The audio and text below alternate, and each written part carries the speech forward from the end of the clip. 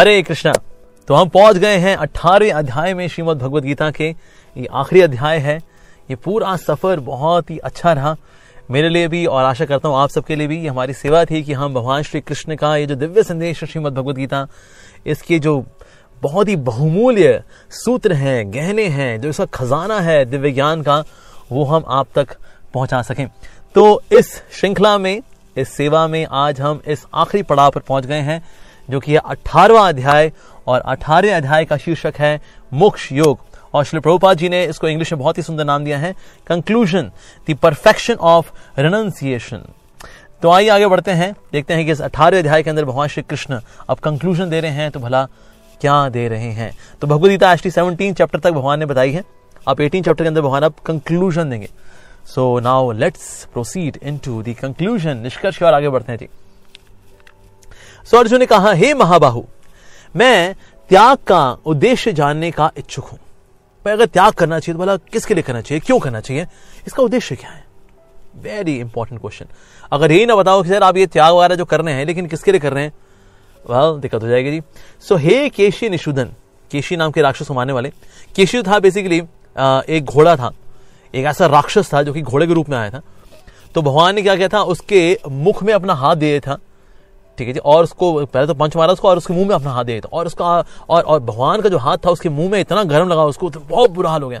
क्योंकि भगवान का हाथ इतना मीठा है, बहुत ही ज्यादा अमृत में है, कर कमल, भगवान के जो हस्त हैं वो तो कमल के समान है। लेकिन उसको बड़े कष्टदायक हुआ, बहुत ही कष्ट हुआ केशी नाम के इस राक्षस को।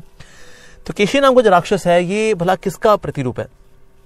ये ऐसे शुष्क ज्ञान, ड्राई नॉलेज, इग्नोरेंस, इसका प्रतिरूप है। कर्मकांडी भाव इत्यादि इन सबका रूप है ये। तो इसीलिए वास्तव में जो केशी नाम के राक्षस मारने वाले हैं, केशी निषूदन भगवान श्री कृष्ण, अब सारे जितने भी ज्ञान विज्ञान जितना कुछ ही बताया गया है, इसका फाइनली अब जो निष्कर्ष बताने वाले हैं। So that is he is addressing him as Keshi Nishudan. हे ऋषिकेश, इंद्रियों के स्वामी है भगवान श्री कृष्ण, सबकी इंद्रियों के स्वामी। तो आपने जो बोला, अगर मैं कुछ समझ पाया ना, तो इससे समझ पाए हो कि ना मेरी इंद्रियां वास्तव में उसके स्वामी है तो आप ही। अगर आप चाहेंगे तो मुझे समझ में आएगा, अगर आप नहीं चाहेंगे तो मैं भला कैसे समझ पाऊंगा। तो इसलिए हे ऋषिकेश, मैं त्यागमय जीवन यानी संन्यास आश्रम का भी उद्देश्य जानना चाहता हूं। तो 4 प्रकार के वर्ण भी हैं, 4 प्रकार के आश्रम भी हैं, तो इनके ऊपर हम चर्चा करेंगे, वर्ण और आश्रम के ऊपर हम लोग चर्चा करेंगे। बट यस, इसमें जो संन्यास आश्रम है इसके बारे में जानना चाहता हूं। ये भी एक आश्रम है और बड़ा इंपॉर्टेंट आश्रम है, तो इसके बारे में चर्चा करेंगे। आइए देखते हैं कि भगवान ने इसके बारे में क्या क्या बताया। भगवान ने कहा, भौतिक इच्छा पर आधारित कर्मों के परित्याग को, भौतिक इच्छा, ठीक है, स्पिरिचुअल इच्छा नहीं, भौतिक इच्छा, भौतिक इच्छा पर आधारित कर्मों के परित्याग को विद्वान लोग संन्यास कहते हैं, और समस्त कर्मों के फल त्याग को बुद्धिमान लोग त्याग कहते हैं। तो संन्यास की डेफिनेशन ये बताई जा रही है कि वास्तव में जो मटेरियलिस्टिक डिजायर्स होती है, अब डिजायर्स 2 प्रकार की हैं, तो किस प्रकार की डिजायर्स हमें छोड़नी है। Okay, so materialistic desires of 2 kinds. एक तो होती है मटीरियल डिजायर, ठीक है जी, अब इसका तो परित्याग करना है हमें। लेकिन जो स्पिरिचुअल डिजायर्स होती हैं, उनकी एक्टिविटीज को नहीं छोड़ना, उनकी एक्टिविटीज को रखना है, वो वाली इच्छाएं होनी चाहिए। So those activities which are based on spiritual one but not on the material one. तो मटीरियल डिजायर जो है वो वाली एक्टिविटीज अगर कोई व्यक्ति त्यागता है तो पे आधारित कर्मों के परित्याग को विद्वान लोग संन्यास कहते हैं, और समस्त कर्मों के फल त्याग को बुद्धिमान लोग त्याग कहते हैं। तो असल में त्याग है क्या? कर्मों के फलों को त्यागना। That means expectations are directly proportional to frustration. और आपकी एक्सपेक्टेशंस हैं, so then you should be ready for frustration. जितनी ज्यादा एक्सपेक्टेशंस होंगी उतनी ज्यादा फ्रस्ट्रेशन होंगी। अब इस दुनिया हम लोग बोलते हैं, लेकिन फिर भी देखिए कुछ ना कुछ तो एक्सपेक्टेशन रह जाती है जी। यस ऑफ कोर्स, आपकी जितनी एक्सपेक्टेशंस हैं रेडी रहिए जी, उस हिसाब से आपकी फ्रस्ट्रेशन भी हो सकती है। पर of course some expectation you may have, अगर आपकी होती भी हैं, पर they are very realistic, then it is okay. पर उसमें भी आपको फ्रस्ट्रेशन के लिए तैयार रहना चाहिए, because sometimes people are not so realistic, people are not so idealistic. तो इसलिए जितने फिनोमिनाज हैं which are based on expectations, मैंने अपने हस्बैंड से एक्सपेक्ट किया था, मैंने अपनी वाइफ से एक्सपेक्ट किया था, मैंने अपने दोस्त से एक्सपेक्ट किया था, मैंने अपने फॉलोअर्स से, अपने स्टूडेंट से ये एक्सपेक्ट किया था। वेल, कलयुग डिस्ट्रॉयज ऑल एक्सपेक्टेशंस। तो जितनी आपकी हाई एक्सपेक्टेशंस हैं उतने ज्यादा आपको भी रेडी रहना चाहिए फ्रस्ट्रेशन के लिए। बेसिकली कौन लोग जो हमें फ्रस्ट्रेट करते हैं? जो लोग हमारे हृदय के बहुत अंदर होते हैं, उनसे हम एक्सपेक्ट करते हैं। जो बाहर वाले होते हैं उनसे हम एक्सपेक्ट नहीं करते, इसलिए बाहर वाले लोगों से हमें इतनी फ्रस्ट्रेशन नहीं होती। लेकिन जो मेरे हृदय के अंदर बसता है ना, उससे मेरी बहुत हाई एक्सपेक्टेशंस हैं, और वो जब मेरी एक्सपेक्टेशंस को फुलफिल नहीं करता तो हाई फ्रस्ट्रेशन होती है। सो इसीलिए हृदय के अंदर असल में रखना किसको चाहिए? कृष्ण को। That's it. और से द स्पिरिचुअल टीचर्स, जो हमारे गुरुजन हैं, वैष्णव हैं, उनको हृदय में रखेंगे, then you will never have frustrations, because उसमें जो डिजायर्स हैं क्या है? उनकी सेवा की हैं, and desires are more spiritual. पर जहां पर डिजायर्स आपकी मटीरियल हैं, and you know any mundane person of this world is there in the heart, get ready for frustration. तो इसीलिए कर्म फलों का त्याग करने का मतलब है keeping no expectations. In this world I have got no expectations from anyone. तो समस्त कर्म फल के त्याग को बुद्धिमान लोग त्याग कहते हैं। आगे बढ़ते हैं जी। कुछ विद्वान घोषित करते हैं कि समस्त प्रकार के सकाम कर्मों को दोषपूर्ण समझकर त्याग देना चाहिए। सकाम कर्मों को, ठीक है, निष्काम नहीं, निस्वार्थ भाव से सेवा की भावना से किए गए वो नहीं, सकाम भाव से। किंतु अन्य विद्वान मानते हैं कि यज्ञ, दान तथा तपस्या के कर्मों को कभी भी नहीं त्यागना चाहिए। ओके, तो हमने पिछले चैप्टर के अंदर चर्चा की थी कि यज्ञ, ज्ञान और तपस्या, यज्ञ, दान और तपस्या, ये तीन होते हैं, राइट। ये सतो भी होते हैं, सात्विक भी होते हैं, रासिक भी होते हैं, तामसिक भी होते हैं। आइडियली वी शुड डू सात्विक। उससे भी बेस्ट है कि हम प्रेम के लेवल पे, दिव्य लेवल पे हम करें यज्ञ, हरिनाम संकीर्तन यज्ञ। दान दें तो भगवान के मंदिर के लिए दान दें, या भगवान के प्रसाद बांटने के लिए दान दें, भक्तों की सेवा में दान दें। तपस्या करें तो वो तपस्या करें जिससे भगवान की हमारी प्रीति बढ़े, भगवान से हमारी रति बढ़े, हमारी मति उनमें लगे, हमारी गति उनमें हो। अगर ऐसा करें, that kind of tapasya is very good, और हर परिस्थिति में करना ही चाहिए। अब कुछ लोग क्या करते हैं, जैसे कुछ जो अद्वैतवादी सन्यासी होते हैं, निराकारवादी सन्यासी होते हैं, वो यज्ञ, दान, तपस्या वगैरह छोड़ दे, कहते हैं अब हम सन्यासी हो चुके हैं, हम नारायण हैं। Yes, since we are now sannyasis, नमो नारायणाय। तो इसीलिए अब वो एक दूसरे को नमो नारायणाय करके ही संबोधित करते हैं कि अब हमें ये यज्ञ, दान, तपस्या नहीं करनी चाहिए। पर भगवान बता रहे, विद्वान मानते हैं कि वास्तव में इनको कभी भी नहीं त्यागना चाहिए। Even if somebody has become perfect, still उसको ये कार्य करने चाहिए। इससे उसकी भक्ति की जो रिलिशमेंट है, आध्यात्मिक रिलिशमेंट है, वो बढ़ती है। तो इसीलिए ये कभी त्यागने नहीं चाहिए। तो कुछ लोग लगता है ये तीन करना है, it's just a mean to attain perfection, and once you become perfect then leave all of this. Well, Krishna says even if you become perfect, ये स्टिल करते रहना चाहिए। हे भरत श्रेष्ठ, अब त्याग के विषय में मेरा निर्णय सुनो। ओके, हे नर्षा दुर्ला, शास्त्रों में त्याग तीन तरह का बताया गया है। ओके, तीन प्रकार का त्याग है, which is also in goodness, passion and ignorance. Okay, यज्ञ, ज्ञान तथा तपस्या के कर्मों का कभी परित्याग नहीं करना चाहिए, उन्हें अवश्य संपन्न करना चाहिए। निस्संदेह यज्ञ, ज्ञान तथा तपस्या महात्माओं को भी शुद्ध बनाती है। So this we have already discussed. आगे बढ़ते हैं जी। इन सारे कार्यों को किसी प्रकार की आसक्ति या फल की आशा के बिना संपन्न किया जाए। हे प्रथापूर्वक इन्हें कर्तव्य मान करके संपन्न किया जाना चाहिए, यही मेरा अंतिम मत है। So now, since it is a conclusion, ये निष्कर्ष है, तो इसीलिए कैसे करना चाहिए? सात्विक भाव से, as a matter of duty. Best is to do out of love for the lord. निर्दिष्ट कर्तव्यों को कभी नहीं त्यागना चाहिए। जो हमारे कर्तव्य हैं कभी नहीं त्यागने चाहिए। There are people who become escapist on the name of वैरागी। हम वैरागी हो गए, so they escape their duties, they become escapist। उनको बोलते हैं भगोड़ा हो गए। Well, ऐसा नहीं करना चाहिए। निर्दिष्ट कर्तव्यों को कभी भी नहीं त्यागना चाहिए। यदि कोई मोहवश अपने नियत कर्मों का परित्याग कर देता है तो ऐसे त्याग को तामसी कहा जाता है। मोहवश, okay, that means out of confusion, out of ignorance. कोई व्यक्ति अपने सेवाओं को छोड़ देता है, अपनी जिम्मेदारी को छोड़ देता है, दैट इज तामसिक। अब भगवान इसमें और डिटेल में जाएंगे आगे। जो व्यक्ति नियत कर्मों को कष्टप्रद समझकर या शारीरिक क्लेश के भय से त्याग देता है, उसके लिए कहा जाता है कि उसने ये त्याग रजोगुण में किया है।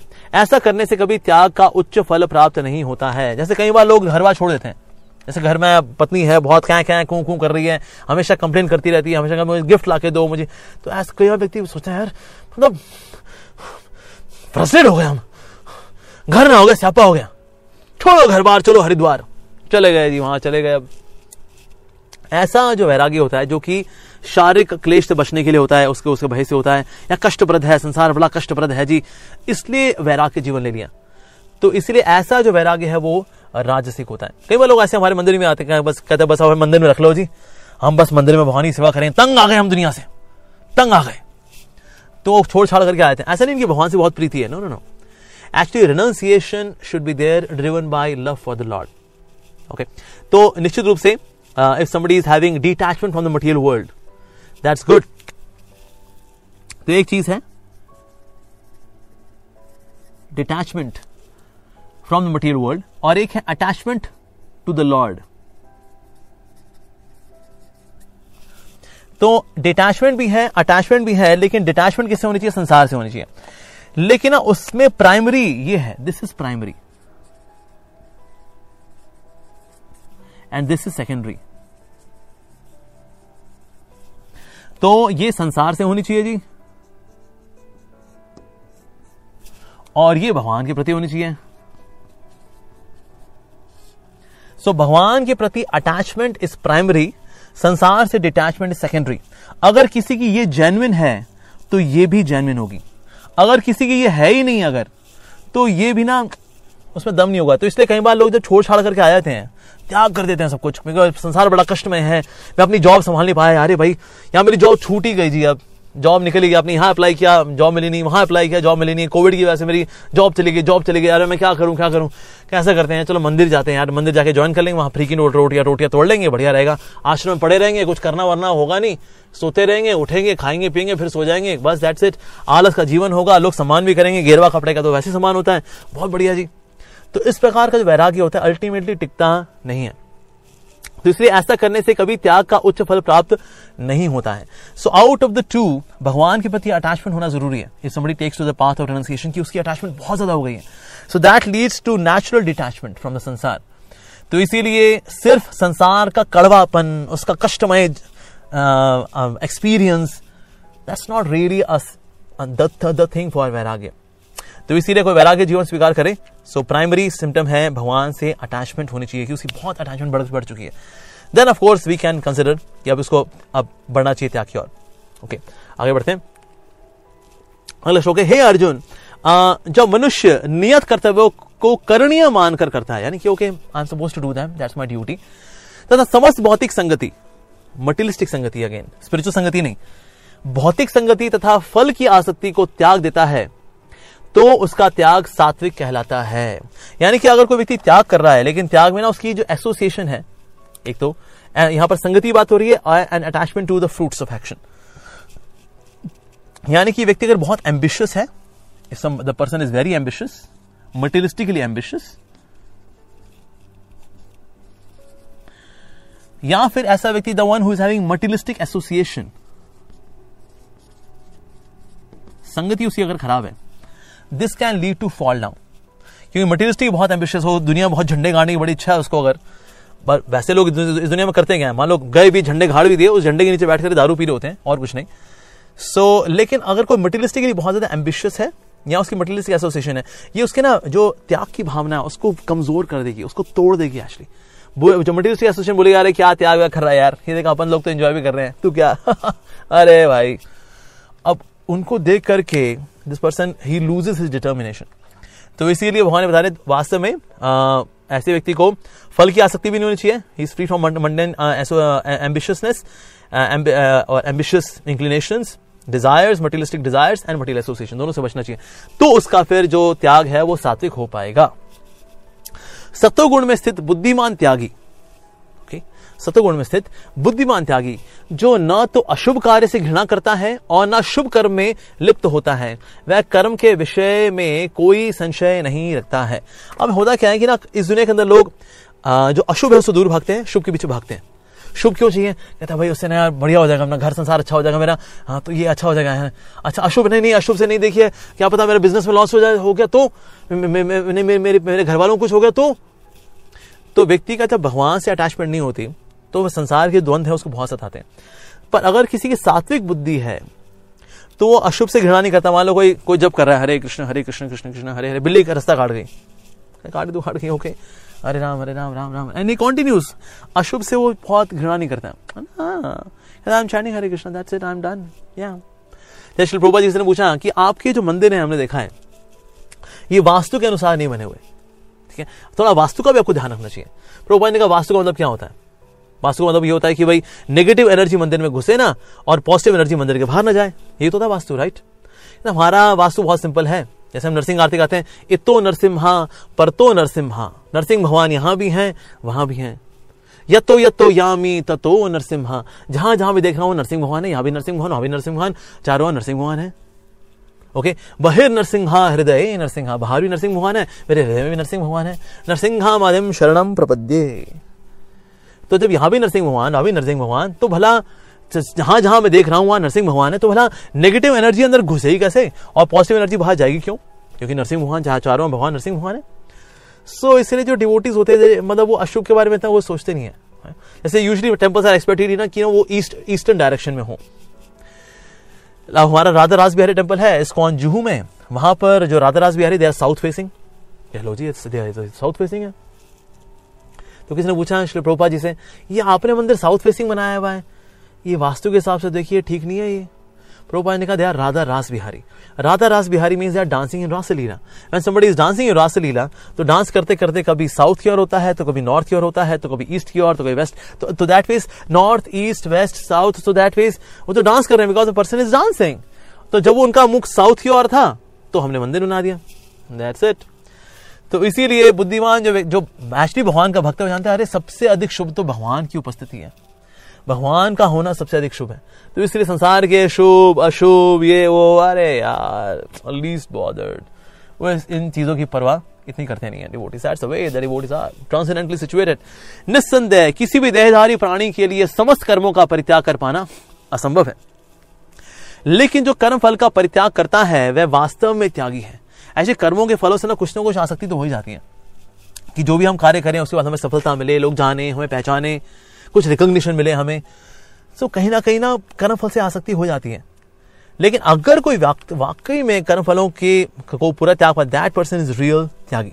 तो ऐसे ना कई लोग होते हैं हमारा नाम अमित त्यागी है। सर रियली सर, त्यागी का यहाँ डेफिनेशन दिया भगवद गीता के अंदर, क्या are you fitting into this definition? So we should ask ourselves.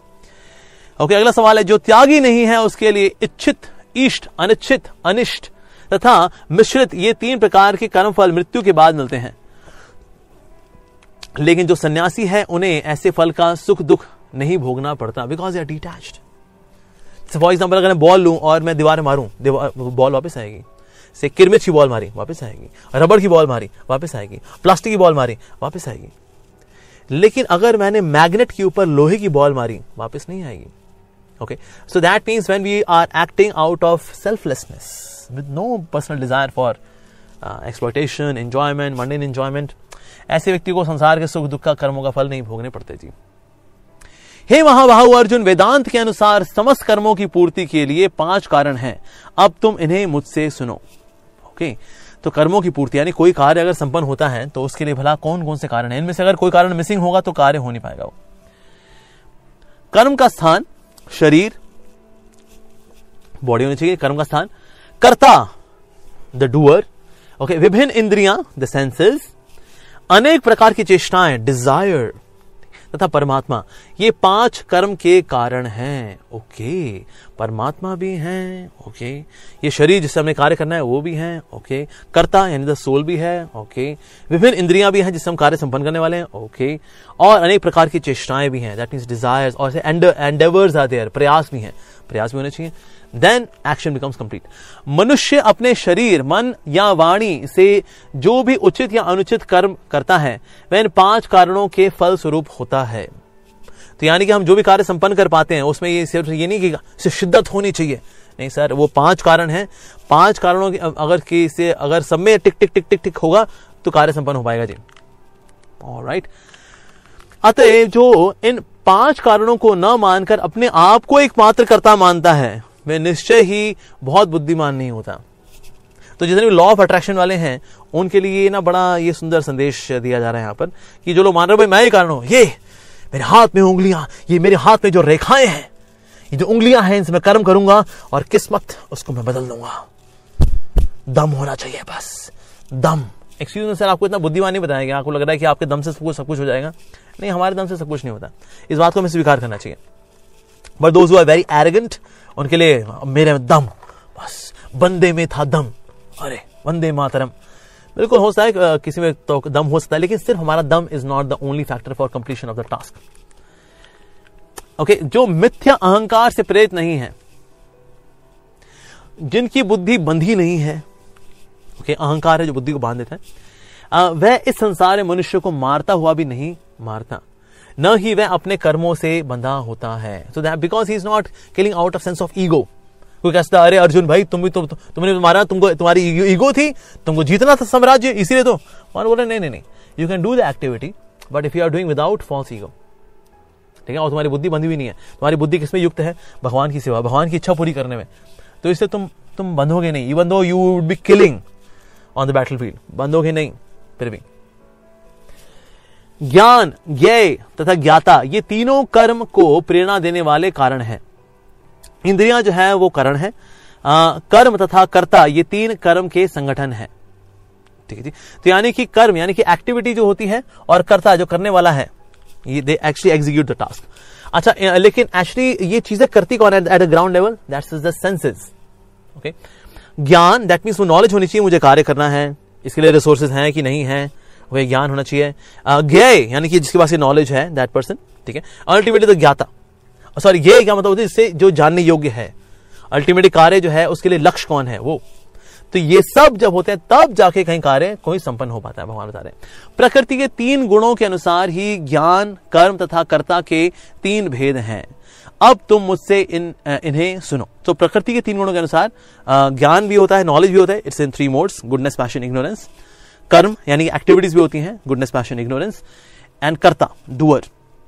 Alright, तो आगे बढ़ते हैं। जिस ज्ञान से अनंत रूपों में विभक्त सारे जीवों में एक ही अविभक्त आध्यात्मिक प्रकृति देखी जाती है, उसे तुम सात्विक जानो। अब ये ना अद्वैतवादियों के लिए बहुत बढ़िया श्लोक है। ये देखो, अल्टीमेटली उस सब के अंदर वही एक ही है जो विराजमान है। सो यहां पर जो अविभक्त की बात है, अविभक्त मतलब कि ना किसी मटेरियलिस्टिक तरीके से किसी इंस्ट्रूमेंट के द्वारा न काटा गया, ओके, वो अविभक्त। जो आत्मा है वो कभी भी कटी ही नहीं है, किसी भी चीज से नहीं कटी, इवन माया भी नहीं काट सकती आत्मा को, ओके। तो हर एक के अंदर जो है वही सच्चिदानंद आत्मा है, सच्चिदानंद आत्मा है। But everyone is having one single individual soul, हर एक व्यक्ति के अंदर। सो ये जो मान के चलता है, क्योंकि हर एक के अंदर, चाहे वो सुअर हो, उसमें भी वही आत्मा है, okay, that one soul is there, okay. दूसरे सुअर के अंदर दूसरी आत्मा है, but that is also soul. तीसरे हाथी के अंदर भी आत्मा है, थर्ड सोल। तो सबके अंदर एक्चुअली आत्मा ही है, या तो इस प्रकार से इन्हें अविभक्त मानना चाहिए, not that they are cut by some kind of instrument. इस प्रकार से अविभक्त है। वैसे दुनिया के अंदर ऑफ कोर्स जो भी देखा जाए अविभक्त, सारी शक्तियां हैं everywhere, wherever we see, it is all Krishna's energy.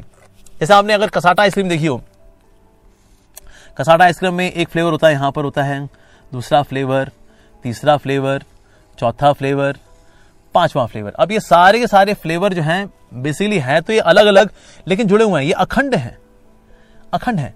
लेकिन भले यहां पर अब से मान लो मैंगो फ्लेवर है, यहां पर स्ट्रॉबेरी फ्लेवर है, यहां पर मान लीजिए से वनीला फ्लेवर है, यहां बटर स्कॉच फ्लेवर है, और यहां पर आपके नट्स वगैरह लगे हुए हैं, ओके। तो ये सब अलग अलग है ना? हाँ जी, बिल्कुल जी, अलग अलग है, यस। नहीं, फिर भी ये अखंड है। तो सृष्टि के अंदर कहीं भगवान की जीव शक्ति है, कहीं भगवान की भौतिक शक्ति है, कहीं भगवान की से आध्यात्मिक शक्ति है, पर वास्तव में सब जगह पर देखा जाए तो अविभक्त। जिस तरह से ये कटा हुआ नहीं है cassata ice cream, but within that indivisible absolute reality there is variety, right, there is variety. So similarly भगवान की सृष्टि के अंदर ये कहीं पर भी ये ऐसा नहीं कहीं किसी से कोई कटी हुई है ना, और any place where there is no God's energy, no, everywhere there is God's energy, but within that there is lot of variety, ठीक है जी। तो इसीलिए जो ऐसा मान के चलता है कि हालांकि अविभक्त है, but there is indivisible reality में बहुत सारी वैरायटी है, just like in cassata ice cream, that person is having sattvic understanding. जिस ज्ञान से कोई मनुष्य विभिन्न शरीरों में भिन्न भिन्न प्रकार का जीव देखता है, उसे तुम राजसी मानो। यानी कि अगर मैं अलग अलग को सब जीवों को अलग अलग मानता हूं कि ये देखो ये सुंदर है, ये बदसूरत है, ये निचली जाति का है, ये ऊंची जाति का है, ये हमारी जाति का है, नहीं वो दूसरी जाति का है, ये हमारे गांव का है, वो दूसरे गांव का है, अरे ये तो विदेशी है, अरे तो देशी है, अरे तुम्हारा अपना है, अरे वो तो शत्रु है। जिस प्रकार से जगत को बांट के चलता है, जो मेरे शत्रु हैं मेरे जो मेरे शत्रु रखूंगा, जो मेरे मित्र हैं उनको अपने पास रखूंगा, इस प्रकार से सबको भिन्न भिन्न मान के चलता है। Well that person is having rajasic buddhi. तो उसलिए ऐसे व्यक्ति का जो ज्ञान है वो राजसी है। पर हमें ये लेके चलना चाहिए that each and every person is having a soul. तो इसीलिए सच्चिदानंद सोल जो है सभी के हृदय के अंदर है, जिसका अपना अपना स्वरूप है. Of course every soul has got their own swarup, but ये लेके चलना चाहिए everyone is actually a soul. जब ये लेके चलते हैं दैट इज सात्विक. लेकिन हम जब बॉडी के अनुसार जब बांट देते हैं कि चाहे किसी की बॉडी अगर ऐसी है, किसी की बॉडी ऐसी है, किसी की बॉडी ऐसी है, और किसी की बॉडी ऐसी है, तो किसी की बॉडी ऐसी है, तो हम जब बॉडी के अनुसार देख रहे हैं दैट इज राजसिक. अच्छा जी.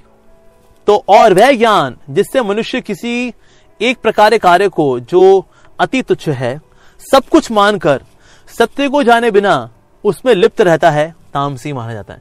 तो इसे ऐसा ज्ञान जो कि ना मतलब ऐसी चीजों के पीछे पड़ा रहता है जिसका कि कोई वैल्यू नहीं है. एक्चुअली एक ऐसा ज्ञान जिसकी कोई वैल्यू है ही नहीं. ऐसे जैसे हमने स्कूल्स कॉलेजेस में कितनी पढ़ाई की हुई है जिसका कोई इस्तेमाल करता ही नहीं है. एक्चुअली हमने कितना कुछ पढ़ा हुआ है. जैसे कंप्यूटर साइंस में से in mathematics we read about Laplace transformation, उस सबने पढ़ा जी, लेकिन उसका इस्तेमाल क्या जी पता नहीं जी. अच्छा मैट्रिक्स पढ़ा आपने, हाँ जी, उसका क्या इस्तेमाल था, ये इस्तेमाल तो कोई नहीं था जी उसका. ओके. आइसोसेलेस ट्राइंगल, ये ट्राइंगल वो ट्राइंगल, इसका इस्तेमाल किया कभी लाइफ में है क्या जी. Complex numbers under root -1 is equal to i. अच्छा ये अंडर रूट, ओके, ये under root -1 is equal to i. अच्छा ठीक है, इसका इस्तेमाल किया कभी आपने, नहीं. अच्छा वैसे कभी अंडर रूट क्या हो, क्यूब रूट निकालो, क्यूब रूट ऑफ 343, इस्तेमाल किया कभी.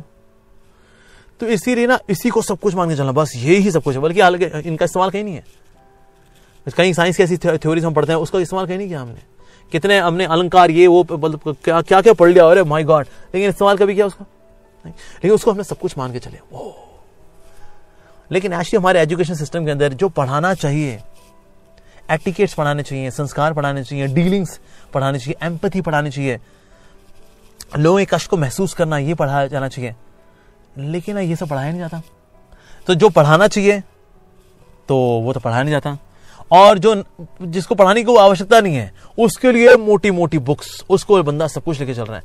वेल ऐसे ज्ञान को तामसी माना जाता है. दैट वे आज हमारा एजुकेशन सिस्टम है इज एक्चुअली तामसिक. उसके अंदर ना उसमें ज्यादा क्रिएटिविटी भी नहीं है उसके अंदर, और स्वभाव के अनुसार कोई एजुकेशन भी नहीं है. जो सब के सब एक चीज पढ़ा दो सबको, चाहे किसी का कोई भी स्वभाव हो, कोई अंडरस्टैंडिंग हो, कोई नेचर हो, अब सबको एक ही बस लपेट दो सबको.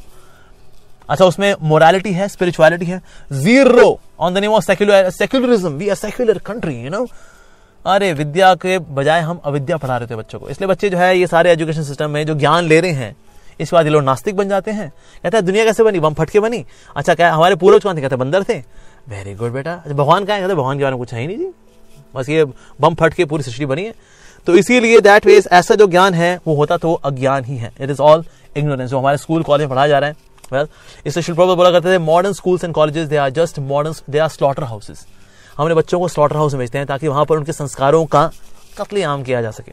That's the way modern education is actually. Okay. जो कर्म नियमित हैं और जो आसक्ति, राग तथा द्वेष से रहित कर्म फल की चाह के बिना किया जाता है वह सात्विक कहलाता है. ओके. नियमित है that means driven by sense of duty. आसक्ति अटैचमेंट के परे है. राग द्वेष अटैचमेंट और रिपल्शन तो इनके परे हैं. एक्चुअली अट्रैक्शन और रिपल्शन जो है they are two sides of the same coin. जो रिपल्शन होती है यानी द्वेष होती है that's another side of attachment. जिससे हम बहुत ज्यादा अटैच होते हैं उससे बहुत ज्यादा द्वेष भी कर रहे होते हैं. तो people are often oscillating between these two extremes. इसके परे होता है दैट पर्सन इज सात्विक. तो ऐसा. अच्छा अभी कर्म के बारे में चर्चा कर रहे हैं. इससे पहले चर्चा हुई है वो ज्ञान की चर्चा हुई है that which knowledge is in goodness, passion and ignorance. अब चर्चा हो रही है कर्म के बारे में. भगवान क्या बता रहे हैं कर्म के बारे में. जो कर्म नियमित है, ओके, यानी कि as a matter of duty किया जाता है एंड कंसिस्टेंटली किया जाता है वो. और जो आसक्ति अटैचमेंट, राग या द्वेष से रहित कर्मफल की चाह के बिना जो होता है वह सात्विक कहलाता है. तो बेसिकली हमारे कर्म नियमित कब होते हैं, हमारे कर्म नियमित कब होते हैं, okay, that means they are regulated. Regulated तब हो पाते हैं when they are free from attachment. Free from attachment. Okay. अच्छा, फ्री फ्रॉम अटैचमेंट का मतलब क्या है भाई? ये अटैचमेंट किससे आती है? Attachment it comes from raga and dvesha. That means मोटा मोटा किसी चीज से बहुत ज्यादा हमारी अटैचमेंट है या द्वेष है. ठीक है, सो राग से अटैचमेंट्स है या उसका ऑपोजिट है रिपल्शन और या द्वेष. ओके. सो राग द्वेष, क्योंकि राग द्वेष होते हैं, ठीक है, राग द्वेष, इसकी वजह से हमारी चाह होती है ये मिल जाए या वो ना मिले. So we have the desire for the fruits of our actions. Okay, तो यानी कि ऐसे कर्म होने चाहिए जो नियमित होने चाहिए. पर नियमित कर्म का वो पाएंगे सर व्हेन या then they are free from attachment. आसक्ति के परे होते हैं. आसक्ति मतलब क्या है? बेसिकली राग और द्वेष इनके परे होना.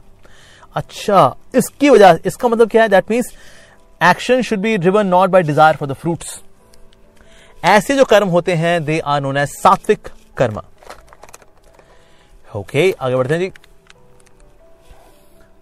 लेकिन जो कार्य अपनी इच्छा पूर्ति के निमित्त प्रयास पूर्वक एवं मिथ्या अहंकार के भाव से किया जाता है वह रजोगुणी कहलाता है. My personal sense gratification. Yes, सारे प्रयास किसके लिए हैं? मेरे लिए. सब कुछ है मेरे लिए. मेरे रिश्ते नाते किसके लिए? मेरे लिए. मेरा धन किसके लिए? मेरे लिए. तो इस भाव से अहंकार वश किए जाते हैं ऐसे कार्य रजोगुणी कहलाते हैं. जो कर्मोवश शास्त्रीय आदेशों की अवहेलना करके, जो शास्त्रों में लिखा उनको बताओ that's just mythological text, you know, या दैट्स हिंदू माइथोलॉजिकल टेक्स्ट, तो ये उनको किनारे कर दिया जी. ओके, शास्त्रों को उनकी अवहेलना करके भावी बंधन की परवाह किए बिना, आगे जाके भैया कर्म बंधन आ जाएगा, उसी परवाह किए बिना, या हिंसा अथवा अन्यों को दुख पहुंचाने के जो होते हैं वे कार्य वे तामसिक होते हैं. जैसे अबॉर्शन कराना. अबॉर्शन कराना जो है शास्त्र में नहीं बताया गया कि किसी भी मां को अपने बच्चे को अपने घर में गिराना चाहिए, नहीं. पर अगर हम ऐसा करते हैं तो भवबंधन की चिंता ना करना. कहते भाई पता तो बहुत कर्म लगेंगे, तो अपने अपने बच्चे को अपनी कोख मार रही, तो क्या हो गया भाई? Least bothered, I want to enjoy life. हाँ, नहीं तो जो कर्म बंधन है, भावी बंधन है, उनकी परवाह किए बिना. और हिंसा, this is himsa actually, doing violence to that foetus, जो कि नया जीव था, जो कि आपकी कोख में आया, पर मैंने मार दिया, मैंने I can't afford the child, you know, और फिर कौन बच्चे पालेगा? This is such a troublesome task, you know. तो हिंसा भी कर दिया आपने. अन्यों को दुख पहुंचाने के लिए जो कार्य होते हैं वो तामसी कहलाते हैं. तो इसलिए अभी हमने एक्शंस के बारे में चर्चा की.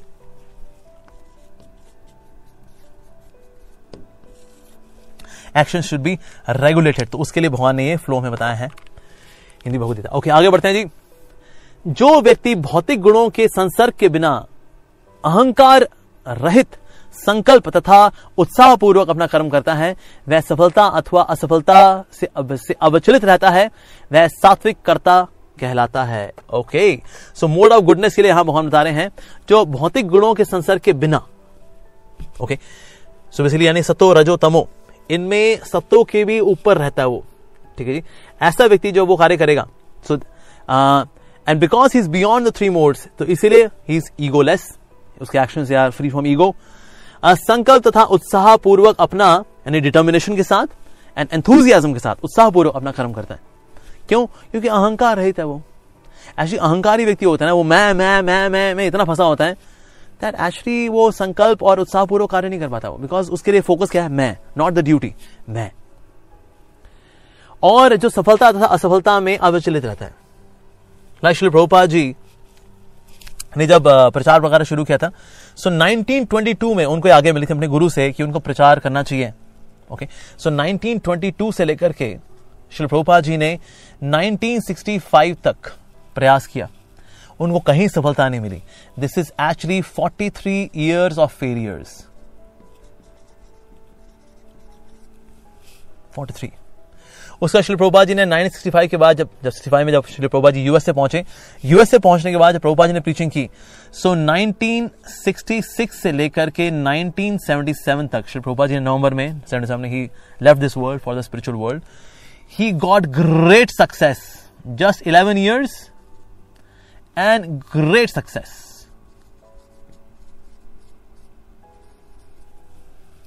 लेकिन 43 ईयर्स और के फेलियर्स हो या 11 ईयर्स की ग्रेट सक्सेस हो, Srila Prabhupada ji he was not moved. ऐसे नहीं फेलियर से तो बहुत डिप्रेस हो गए, बहुत टेंशन में आ गए, एंजाइटी में आ गए, डिप्रेशन में आ गए, दवाई खा रहे हैं डिप्रेशन की. ना ना ना ना ना. सक्सेस मिली तो बहुत घमंड आ गया उनको. ना ना. He was same before and he was same after receiving success. He was same. ऐसी जो 11 साल में जो उनको सक्सेस मिली है, दैट्स रियली एक्स्ट्राऑर्डिनरी. लेकिन श्री प्रभुपाद जी ने सक्सेस में भी he was there as a devotee, he was chanting Hare Krishna, meeting everyone with love and affection. Wow. तो ऐसा व्यक्ति अगर कार्य करता है तो ये तो खैर सात्विक कार्य क्या है, तो सुपर डुपर सात्विक, ये तो ट्रांसेंडेंटल है, तो दिव्य कार्य है वास्तव में. तो इसीलिए Shri Prabhupada ji is an excellent example of this kind of activity. This is actually तो खैर कॉन्सेंट्रेटेड भक्ति है, इट इज मोर देन सात्विक. पर यस, इवन सात्विक के जो सारे जो गुण हैं उनके अंदर कोई he was not doing under sattvaguna rajoguna tamoguna. Beyond that, not for his own ahankar कि ना मैं दुनिया का गुरु बन जाऊंगा, yes and I will become the guru of the world. नहीं, बस भगवान का संदेश मिल जाए दुनिया वालों को, भगवान का संदेश पा करके लोगों का भला हो जाए. That's it, that was his only desire. तो अहंकार से रहित है. संकल्प भी लिया उन्होंने.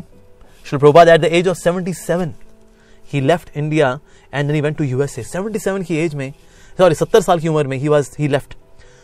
सो दैट फेज, अगर 70 साल की उम्र का व्यक्ति, that is really an old age. कोई सोचेगा actually 70 years old guy is now sitting और वो धूप सेक रहा होता, बस दैट्स इट. श्री प्रभुपाद जी उस वक्त कार्गो शिप में बैठ करके यूएस से गए भक्ति का प्रचार प्रसार करने के लिए. दैट मीन्स उनमें संकल्प भी था, उत्साह भी था उनके अंदर. वहां पर कहाँ रहेंगे, कहाँ क्या खाएंगे, कहाँ कोई उनका वहां पर रिश्तेदार बैठा है, नहीं. ही वेंट टू यूएसए और उन्होंने भक्ति का प्रचार प्रसार शुरू किया with all enthusiasm and determination. सफलता के भरे. और ऑफ कोर्स अब जो उनको ग्रैंड जब जो सक्सेस मिली, नाउ इवन एमबीए इंस्टीट्यूट्स के अंदर पढ़ाया जाता है इनकी केस स्टडी श्री प्रभुपाद जी की. How this person, he just in 11 years he wrote more than 5,000 letters. Okay, 7,000 letters. He accepted more than 5,000 disciples all across the globe. इन्होंने भगवद गीता के 700 श्लोकों के ऊपर वर्ड मीनिंग दिए, ट्रांसलेशन दी, परपोर्ट भी दिए. श्रीमद् भागवतम के 18,000 श्लोकों के ऊपर वर्ड मीनिंग दी, ट्रांसलेशन दी और परपोर्ट भी दिए. चैतन्य चरितमृत 11,555 श्लोकों के ऊपर वर्ड मीनिंग दिया, ट्रांसलेशन दी, परपोर्ट भी दिए. इसके अलावा पूरी दुनिया में 14 बार इन्होंने भ्रमण भी किया, अलग जाकर मंदिर भी खोले, डिसाइपल्स भी एक्सेप्ट किए. What he did was really extraordinary. He also started one magazine, Back to Godhead magazine. One single man at the age of 70 he is doing. तो क्या determination होगी, क्या उत्साह होगा श्रील प्रभुपाद जी का. Wow, what an acharya, and not for himself. He highlighted God. Unlike modern gurus who highlight themselves, he never highlighted himself. हम से कितने लोग जानते हैं कि हम श्रील प्रभुपाद जी के फॉलोअर हैं. सभी जानते हैं, ओह आप हरे कृष्ण वाले हैं, राइट? यस, हम हरे कृष्ण वाले हैं. श्रील प्रभुपाद जी ने इतनी ग्रेट सक्सेस के बाद भी खुद को हाईलाइट नहीं किया. उन्होंने हरे कृष्ण को हाईलाइट किया, भगवान के नाम को हाईलाइट किया. That's the greatness of Srila Prabhupada. Okay, जो कर्ता कर्म तथा कर्म फल के प्रति आसक्त होकर फलों का भोग करना चाहता है, तथा जो लोभी, सदैव ईर्ष्यालु, अपवित्र और दुख सुख से विचलित होने वाला है, वह राशि रहता है. बेसिकली ऑपोजिट ऑफ सात्विक. जो कर्ता सदा शास्त्र के आदेशों के विरुद्ध कार्य करता है. आप चीज नोट करेंगे, जितनी भी एक्टिविटीज तमस में होती है उसमें एक चीज कॉमन है, शास्त्रों के विरुद्ध, against the shastras. That is tamasic. जो भौतिकवादी, मटेरियलिस्टिक है, वो हठी, that means is very stubborn, कपटी, यानी कि बहुत जालसाज है. वो करता कुछ और है, बोलता कुछ और है, दिखाता कुछ और है. So he is a pretender. तथा अन्यों का अपमान करने में पटु है. दूसरों का अपमान करना अच्छा लगता है उसको, गंदे शब्द सुनाना, ताकि हृदय के अंदर गंदे शब्द बोल के उसको दुख मिलता है तो मुझे सुख मिलता है. ठंड बह गई, रो दिया. आओ मीटिंग में आओ जरा, मीटिंग में आओ जरा, बात करनी तुमसे. वहां पर ऐसी मीटिंग ली, उसके रुला दिया उसको. पत्नी को ऐसा सुनाया, रुला दिया उसको. हस्बैंड को ऐसा सुनाया, रुला दिया. बच्चों को ऐसा सुनाया, अरे they deserve this, they deserve. अन्यों को कष्ट पहुंचाने में आलसी होते हैं जो आलसी, सदैव खिन्न, हमेशा चिड़चिड़े, तथा काम करने में दीर्घ सूत्री. कल करते हैं यार, प्रोक्रेस्टिनेशन. कल करें इसको, कल करते हैं भाई. प्रोक्रेस्टिनेशन इज ऑल्सो तामसिक. ठीक है जी, दीर्घ सूत्री. तब ये तमोगुणी कहलाते हैं वास्तव में. तो all these wonderful qualities are there in the people who are tamasic. तो कर्ता के बारे में चर्चा चल रही है अब, ठीक है जी। ओके, हे धनंजय, अब मैं प्रकृति के तीनों गुणों के अनुसार तुम्हें विभिन्न प्रकार की बुद्धि तथा धृति यानी डिटर्मिनेशन के विषय में विस्तार से बताऊंगा, तुम इसे सुनो। ओके, तो बुद्धि भी जो होती है, इंटेलिजेंस, दैट इज ऑल्सो सात्विक, राजसिक, तामसिक, और धृति यानी डिटर्मिनेशन जो होती है दैट इज ऑल्सो सात्विक, राजसिक, तामसिक। तो आइए देखते हैं भगवान क्या बता रहे हैं इस बारे में। हे पृथा पुत्र, वह बुद्धि सत्वगुणी है जिसके द्वारा मनुष्य यह जानता है कि क्या करणीय है और क्या नहीं है, मुझे क्या करना चाहिए और क्या नहीं करना चाहिए। अगर ये नॉलेज अगर मिलती है, दैट नॉलेज, सो दैट वो जो बुद्धि है दैट इज सत्वगुणी। किससे डरना चाहिए? पाप से डरना चाहिए। और किससे नहीं डरना चाहिए? भक्ति से नहीं डरना चाहिए। ठीक है, क्या बांधने वाला है और क्या नहीं बांधने वाला है, और क्या मुक्ति देने वाला है। जब ये व्यक्ति को देख पाता है, ऐसी बुद्धि जो है वो होती है सात्विक, सत्वगुणी बुद्धि होती है। हे प्रथापुत्र, जो बुद्धि धर्म तथा अधर्म, करणीय तथा अकरणीय कर्म में भेद नहीं कर पाती, वह राजसी है। क्या करना चाहिए, नहीं करना चाहिए, क्या नहीं करना चाहिए, पता नहीं जी। सुबह जल्दी उठना चाहिए, हाँ उठना भी चाहिए, वैसे नहीं भी उठ सकते, आराम से उठना चाहिए। अच्छा, ये नाम लेना चाहिए, नाम अभी क्या लेंगे जी, वो बुढ़ापे में लेंगे। तो क्या करना है, क्या नहीं करना है, पता ही नहीं। ठीक है जी, तो ऐसे जो लोग होते हैं वो राजसिक होते हैं। तो क्या धर्म है, क्या अधर्म है, दे हैव नो आइडिया। तो ऐसे लोग राजसिक होते हैं, उनकी बुद्धि राजसिक होती है। जो बुद्धि मोह तथा अहंकार के वशीभूत होकर के, okay, out of illusion and ego के वशीभूत होकर अधर्म को धर्म तथा धर्म को अधर्म मानती है और सदैव विपरीत दिशा में प्रयत्न करती है, वह तामसी है। राजसिक साथी उसको पता नहीं है यार धर्म क्या है, अधर्म क्या है, क्या करनी है, क्या करनी है। तामसिक तो और बुरा है, जो अधर्म है उसको अधर्म मानते हैं। जैसे कई लोग हैं वो कहते हैं ये क्या मूर्ति पूजा, this that, well this is, ये तो गुनाह है, ये तो शिर्क है, ये तो गलत है, ये तो अच्छा जो नहीं करना चाहिए वो करेंगे, तो जो नहीं करना चाहिए वो कर बैठते हैं और जो करना चाहिए वो नहीं करते। तो ऐसी जो बुद्धि है जो कि हमें ये पुअर सेंस ऑफ डिस्क्रिमिनेशन देती है, दैट इज बेसिकली तामसिक। ठीक है जी, ऑलराइट। और अधर्म को धर्म मानती है, धर्म को अधर्म मानती है, ये दैट इज आल्सो तामसिक बुद्धि। हे प्रथापुत्र, जो अटूट है, जिसे योगाभ्यास द्वारा अचल रहकर धारण किया जाता है और जो इस प्रकार मन, प्राण तथा इंद्रियों के कार्यकलापों को वश में रखती है, वह धृति सात्विक है, अटूट होती है। Determination, now we are discussing about determination. ठीक है जी, तो ऐसी डिटर्मिनेशन जो योगाभ्यास द्वारा अचल, अनशेकेबल डिटर्मिनेशन, और जो इस प्रकार से मन, प्राण और इंद्रियों के कार्यकलापों को वश में रखती है, that is determination in mode of goodness. तो अगर हम न्यू ईयर रेजोल्यूशन लेते हैं, so somewhere we are to ask ourselves कि क्या मैं ये फिल्टर को पास कर रहे हैं मेरी डिटर्मिनेशन। अगर डिटर्मिनेशन फेल अगर हो रही है, माय न्यू ईयर रेजोल्यूशन, लेकिन वो फेल हो गए, सर कहीं ना कहीं आप इसमें देखो जरा, ये धृति, that means determination might not be sattvic. अब राजसिक कैसी होती है? लेकिन हे अर्जुन, जिस धृति यानी डिटर्मिनेशन से मनुष्य धर्म, अर्थ तथा काम के फलों में लिप्त रहता है, वह राजसी है। मोक्ष नहीं है इसके अंदर, ये वैसे ये जो चैप्टर है दिस इज मोक्ष योग, तो लेकिन इसमें मोक्ष की बात नहीं आई। अब इसमें है क्या जी, किस पे लगी हुई बुद्धि वाला जो डिटर्मिनेशन है, डिटर्मिनेशन उसके लिए है, well I should do my duties, why, so that I can earn money. अर्थ ये है धर्म, अर्थ, मनी क्यों चाहिए sir? So that I can enjoy life, man, sense gratification. यानी कि काम, materialistic desires। तो इसीलिए जो धर्म, अर्थ और काम के फलों में लिप्त रहती है वह राजसी बुद्धि। अब मोक्ष की से बात ही नहीं आई ना, ड्यूटीज, मनी, सेंस ग्रेटिफिकेशन, इंद्रिय तृप्ति, इंद्रिय भोग करो, दैट्स इट। इसके परे बुद्धि सोचती नहीं कुछ, भोग करना भाई, क्या उसके लिए क्या चाहिए, रोकड़े भी क्या करना पड़ेगा था, मेरी ड्यूटी है भाई, सर आत्मा की ड्यूटी, सर किनारे करो, शरीर की ड्यूटी ओनली, बस दैट्स इट। ऐसी बुद्धि राजसी कहलाती है। हे पार्थ, जो धृति स्वप्न, भय, शोक, विषाद तथा मोह के परे नहीं जाती, ऐसी बुद्धि दुर्बुद्धिपूर्ण धृति तामसी कहलाती है। जो सपनों के आगे जा ही नहीं पा रही, कल हम जरूर उठेंगे, अगले दिन भी सोए हुए हैं जी।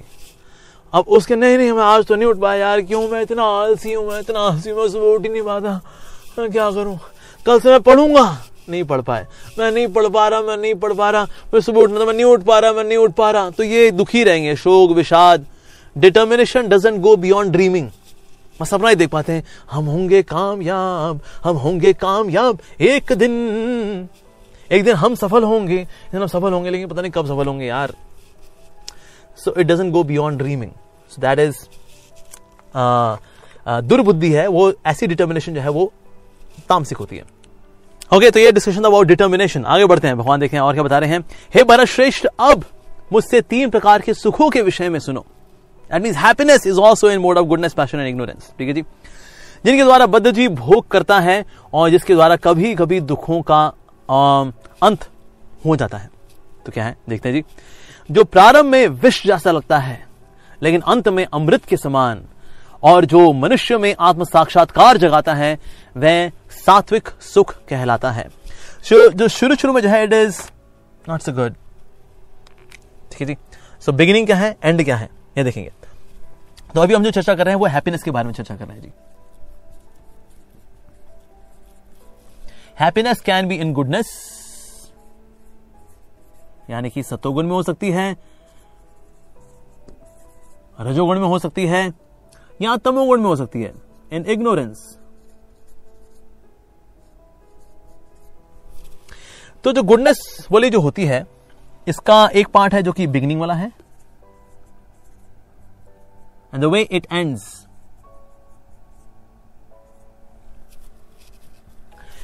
तो जो गुडनेस वाली जो एक्टिविटीज होती है, जो सुख होता है, वो जब हमें प्राप्त होता है, ये शुरू में बेटर होता है, लेकिन बाद में ये स्वीट होता है। दैट इज द सुख इन मोड ऑफ गुडनेस। अच्छा, और साथ ही आत्म साक्षात्कार की ओर लेकर ही जाता है हमें। It inspires us for self realization, not for sense gratification, for self realization. तो शुरू में जो बिटर होता है, ओके, लेकिन बाद में बहुत टेस्टी होता है, बहुत स्वीट होता है। That is sattvic and it inspires us. इसका जो अल्टीमेट जो कंक्लूजन निकलता है, इसका जो उद्देश्य होता है, जो लक्ष्य होता है इसका, what's the goal of this activity? That is self realization.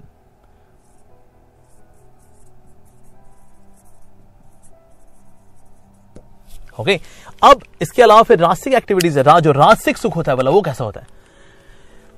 तो जो सुख इंद्रियों द्वारा इनके विषयों के संसर्ग से प्राप्त होता है, भोग करना बेसिकली, मोटा मोटा, ठीक है। और प्रारंभ में अमृत तुल्य होता है, बहुत मजा आया यार, बहुत मजा आया भाई, बहुत मजा आया यार, मैं डेट मारी उसके साथ, मुझे बहुत अच्छा लगा, ठीक है। उसके बाद फिर अंत में विषय तुल्य होता है। बाद में बंदा भुगत रहा होता है, यार मैं क्या किया यार, मैं कितना मूर्ख था भाई। शुरू में आपने जो मजा किया, बाद में जाकर वो लगा सजा, उसको बोलते हैं रजस। So in the beginning it is very sweet, हम घूमे फिरे, ऐश की, खाए पिए, दारू शारू, ये वाह यार, मस्ती वस्ती मैन, वाह। लेकिन बाद में बहुत पछतावा, यार वो गलत किया हमने भैया बहुत, बाद में लेकिन बेटर हो जाता है वो। और इसका लक्ष्य होता है बेसिकली सेंस ग्रेटिफिकेशन। ये होता है सुख जो कि राजसिक कहलाता है।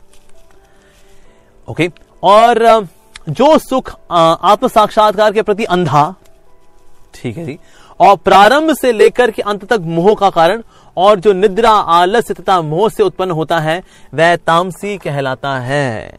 ठीक है जी। तो ये सारा जो है बिटर ही रहता है, लगता है कि स्वीट है, पर ये शुरू में भी बिटर ही होता है ये, because it is born out of illusion. हमें लगता है कि हाँ ये सुख है, सुख है, सुख है, सुख है, लेकिन at the end also it is bitter. और लक्ष्य अल्टीमेटली होता क्या है? वेल, इट इज इसका उल्टा होता है, यानी that means anything which is against self realization, that is basically tamasic. जैसे नींद है, बेसिकली लगता है यार नींद का सुख बहुत अच्छा है यार, पर एक्चुअली नींद का सो जाते हैं, उसके बाद तो घंटों घंटों बीत जाते हैं, हमें ऐसा लगता है मैं पल प्रतिपल एंजॉय कर रहा हूं, नहीं, घंटों बीत गए। So that means it appears that it is sukh, but it is not. दारू पीना, शराब पीना, लगता है अरे सुख है, सुख है, सुख, पर ऐसी क्या, दारू ऐसी कड़वी होती है, पर लोग पी रहे हैं, that's it. So that is, ये जो सुख है वो तामसिक सुख है बेसिकली, ठीक है। ऑफ कोर्स अब जो भक्ति है उसकी शुरुआत होती है गुडनेस, यानी कि in the beginning it may appear bitter, कि आपको सुबह जल्दी उठना पड़ रहा है, व्रत रखने पड़ रहे हैं, भगवान का नाम लेना पड़ रहा है, पर लेकिन बाद में वो जो है अच्छा लगता है, ठीक है। लेकिन अगर हम दिव्य भक्ति की बात करें, then actually that happiness is beyond all of this. जो प्रेम भक्ति की जो हैप्पीनेस है वो शुरू में भी स्वीट होती है, बीच में भी स्वीट होती है, and the result is prem, divine love. तो जो भक्ति है तो शुरू से लेकर आखिर तक स्वीट ही है of course, but that's prem bhakti, that's divine. शुरू में भी स्वीट, बीच में भी स्वीट, आखिर में भी sweet. Bhakti is like that, and that is actually that results in divine. That's the goal of this. तो ये लेकिन प्रेम भक्ति है. But in the beginning we do सात्विकी भक्ति, so it appears to be a little bitter. क्योंकि हमारी पुरानी आदतें छूट रही होती हैं, ओह पसंद नहीं आ रहा होता हमें. But that's the way, actually that's real sukha, that is transcendental. इस लोक में, स्वर्ग लोकों में या देवताओं के मध्य में कोई भी ऐसा व्यक्ति विद्यमान नहीं जो प्रकृति के 3 गुणों से मुक्त हो. तो बड़े विरले होते हैं जो भाई इस सुख का आस्वादन कर पाते हैं, बड़े विरले होते हैं. तो स्वर्ग वाले भी जो है वो भी अगर सुख का भोग कर रहे हैं, that is more in passion, जो कि वहां जो भोग है स्वर्ग के अंदर, because they are more driven by for with the goal of sense gratification, इंद्रिय तृप्ति की भावना से कर रहे हैं. तो इस जगत के अंदर सारे के सारे सुख जो है प्रकृति के 3 गुणों में ही आ रहे हैं, भगवान बता रहे हैं. ओके, तो ये तो होगी सुख की चर्चा. आगे बढ़ते हैं, देखिए भगवान और क्या बता रहे हैं. हे परंतप, ब्राह्मणों, क्षत्रियों, वैश्यों तथा शूद्रों में प्रकृति के गुणों के अनुसार उनके स्वभाव द्वारा उत्पन्न गुणों के द्वारा भेद किया जाता है. ओके, ये आ गया भाई ये जातिवाद का मुद्दा. ब्राह्मण, क्षत्रिय, वैश्य और शूद्र. अब इनके बारे में चर्चा करेंगे कि एक्चुअली ये होते क्या है, इनकी क्या है क्वालिटीज हैं. ठीक है जी. तो यूजुअली वैसे जो ब्राह्मण होते हैं, so those who are actually in mode of goodness,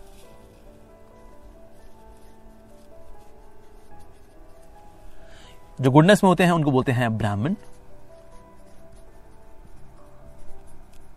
अब मैं नहीं बोल रहा कि जो ब्राह्मण है वो गुडनेस में, मैं बोल रहा हूं जो गुडनेस में होते हैं they are naturally they are Brahmans.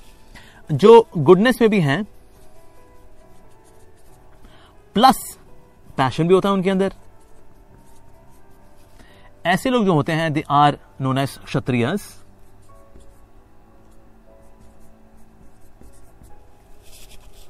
और इसके अलावा जो वैश्य होते हैं they are more driven by the sense of goodness हो गया, ये गुडनेस एंड पैशन हो गया, they are more driven by passion.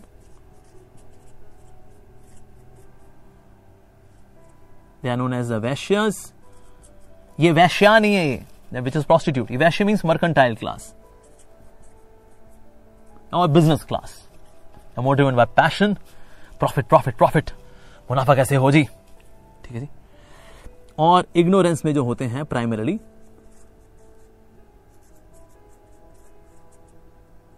They are known as Shudras. ठीक है जी. ओके, ये तो हो गया. अब जैसे अब ये बात आती है ना, अभी जो बड़ा कॉमन चीज जो आती है that is known as caste system.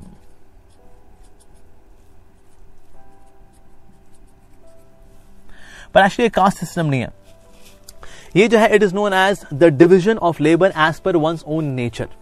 ठीक है जी. और आपको सब जगह मिलेंगे, सो बेसिकली ब्राह्मण्स जो होते हैं they are known as the educators in the society.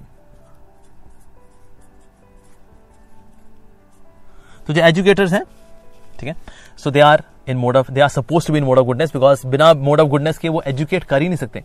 जो एजुकेटर्स हैं या प्रीस्टली क्लास है, those who are priest,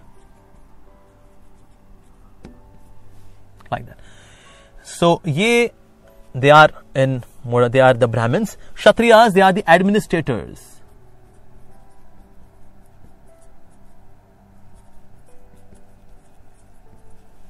Okay, so that's good. Administrators भी हो गए. This is business class people.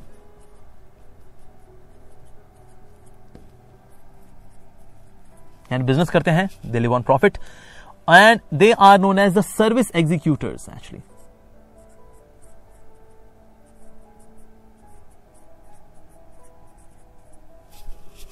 Okay, so अब किसी भी सोसाइटी में देखा जाए, चाहे वो भारत हो या यूएसए हो या पाकिस्तान हो, चाइना हो, सब जगह पर आपको एजुकेटर्स, एडमिनिस्ट्रेटर्स और business class people and service executors मिल जाएंगे. बेसिकली एजुकेटर्स जो होते हैं ये इनको भी एजुकेट करते हैं, इनको भी एजुकेट करते हैं, इनको भी एजुकेट करते हैं. एजुकेटर्स होते हैं। एडमिनिस्ट्रेटर्स के अंदर में काम कर रहे होते हैं mercantile people, business class people जो होते हैं, they are working under administrators. और जो बिजनेस क्लास लोग होते हैं, वो अपना बिजनेस करते हैं, so they get their things done by the service executors. तो ये जो नैरेटिव है, शूद्र है, ये शूद्र है, एक्सक्यूज मी सर, शूद्र होने कोई गलत बात नहीं है। Shudra is just a class of people who are executing the services, जिसको प्लान किया है बिजनेस ने as per the administrators, educated by the educators. तो इसलिए सोसाइटी जो है वास्तव में ये ऊंच नीच वाला भाव नहीं है, एक्सक्यूज मी सर। ये शूद्र, ये बेसिकली जो कास्ट सिस्टम है, ये जो बोला जाता है caste system, no it is not really caste system, इसको बोलते हैं varna system.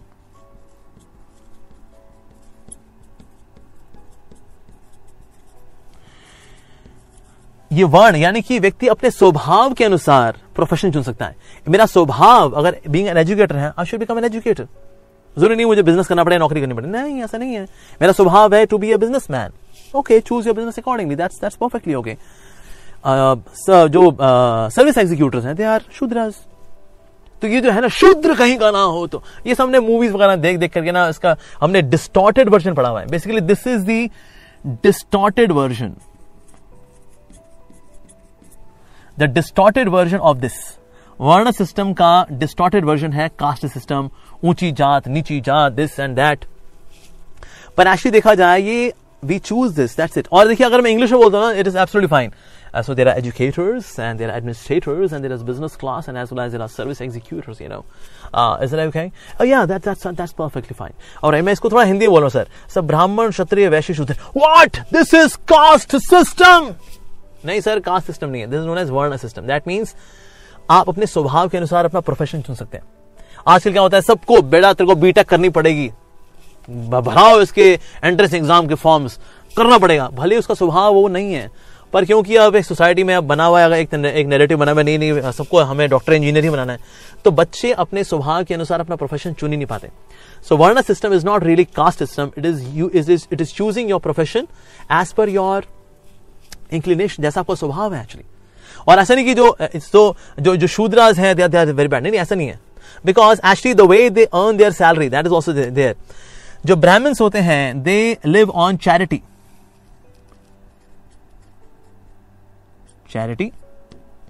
they live on taxes। जो वैश्य कम्युनिटी होती है, they live on profits। और जो शूद्र होते हैं, they live on salary। So that means even a software engineer is also a shudra। तो हम क्या बोलेंगे, सॉफ्टवेयर इंजीनियर कहीं के थत निचली जाति, ऐसा बोलते हैं हम कभी नहीं। being a software engineer, even there are many doctors as well, they take salary, so they are basically service executors। तो क्या हम उनको माने तो निचली जाति का? No, absolutely not, they are executing their services। और कोई बोलता है अच्छा तो मतलब ये तो तमोगुण में होता है। well, अगर वो in case they do not have knowledge about the absolute reality, ठीक है, तो that ways they are known as in tamas। otherwise if they know that कि मैं जो कर रहा हूं, okay, and I'm earning this money as well for a higher cause, तो ऐसा व्यक्ति externally as profession may be seen as in ignorance, but that person can be transcendental। there are many devotees, they are also getting salary, काम करते हैं, they get money, so they are spiritualists, they chant Hare Krishna, they read Bhagavad Gita, they are also spreading Bhagavad Gita, but they are salaried people actually। but are they in ignorance and they are shudras? शूद्र कहीं क्या ना होता, शूद्र नहीं, ऐसा बिल्कुल भी नहीं है। तो इसीलिए इनको लेकर के जो भ्रांतियां हैं, which is a distorted version of caste system, जिसको लेकर के लोग अक्सर बात कर रहे हैं, हिंदू धर्म है क्या, और हिंदू धर्म तो ये जातिवाद को बढ़ावा देता है। एक्सक्यूज मी सर, ये जातिवाद का बढ़ावा नहीं है। This is choosing your profession as per your nature. This is so logical, और ये सब जगह पर है। इट इज जस्ट वहां टर्म ये इस्तेमाल नहीं होती कि वहां ये ब्राह्मण वाली टर्म इस्तेमाल हो या क्षत्रिय वाली टर्म इस्तेमाल हो, वैश्य और शूद्र। They may say, well, educators and administrators and business class and service executors, but they all are required. They all are required. तो इसीलिए जो सोसाइटी होती है उसमें सबके सब रिक्वायर्ड होते हैं। Now in the society we see कि ये जो कार्य कर रहे हैं, they act like, जैसे जो ब्राह्मण्स हैं, so they are the head of the society। क्योंकि शरीर में जो कुछ भी कार्य होता है वो बुद्धि से होता है, सर से होता है, like that। जो एडमिनिस्ट्रेटर्स हैं, they are known as the hands of society। जैसे एडमिनिस्ट्रेटर्स क्या करते हैं, रक्षा भी करते हैं, राइट। तो उस तरह से हाथों से रक्षा होती है, शरीर की रक्षा हम करते हैं तो हाथ से कर पाते हैं। So they are hands of society. जो बिजनेस क्लास है, वैश्य क्लास है, दे आर द बेली और स्टमक ऑफ सोसाइटी. ओके, और जो सर्विस एग्जीक्यूटर है, they are the legs of society. तो अक्सर लोग बोल देते हैं, कई जो जातिवाद को जो हाईलाइट करते कहते ये देखो जातिवाद, जो शूद्र है उनको बोल रहे तुम, ये वो टांगे एक्सक्यूज है बॉडी के अंदर. अगर कोई कार्य हो पाता है, वो कार्य कैसे होता है? हम जगह पे पहुंचते हैं, यहां चलते हैं, वहां चलते हैं, हम टांगों का इस्तेमाल करते हैं, रक्षा करते हैं, अपने हाथों से इस्तेमाल करते हैं. पूरे शरीर में अगर पोषण जाता है तो पेट से जाता है.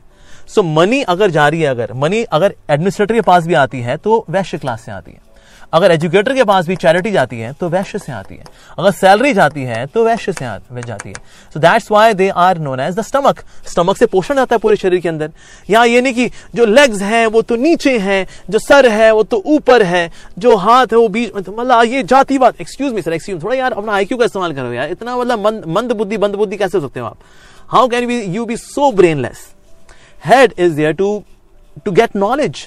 तो इसलिए ये नॉलेज सेंटर है. So that's why they are known as, इनको हेड से काउंट से इंडिकेट किया जाता है. हैंड्स जो है रक्षा करते हैं. जो स्टमक है, it is there to give nourishment to the body. Okay, so they also give money to all other sectors, the business class people. So और जो सर्विस एग्जीक्यूटर्स हैं, basically they are the legs, because अगर चीजें move होती हैं या जैसे body move होती है वो लेग्स की वजह से होती है. तो इस वजह से चीजें मूव होती हैं तो Shudras, that means the service executors, उनसे होती है. ये जो टर्म है ना शूद्र, एक्सक्यूज मी, इसको थोड़ा पॉजिटिव लेकर आना है. They are Shudras. शूद्र का मतलब है दे आर सर्विस एग्जीक्यूटर्स. जिस तरह सर्विस एग्जीक्यूटर में क्या सा फीलिंग आती है, wow such a nice term यार, सर्विस एग्जीक्यूटर्स, वाओ. सो बस को हिंदी में बोलना है शूद्रास. तो शूद्र के जो लेके जो भावना है ना, ये तो निचली जाति का है, ये भावनाएं थोड़ी किनारे करनी पड़ेगी, because that is the part of the caste system, not varna system. Everyone is respected. Brahmins are respected, Kshatriyas are respected, Vaishya are respected, Shudras are respected. They all have their roles to perform. तो इसीलिए जो जातिवाद का जो concept है, it is absolutely fake.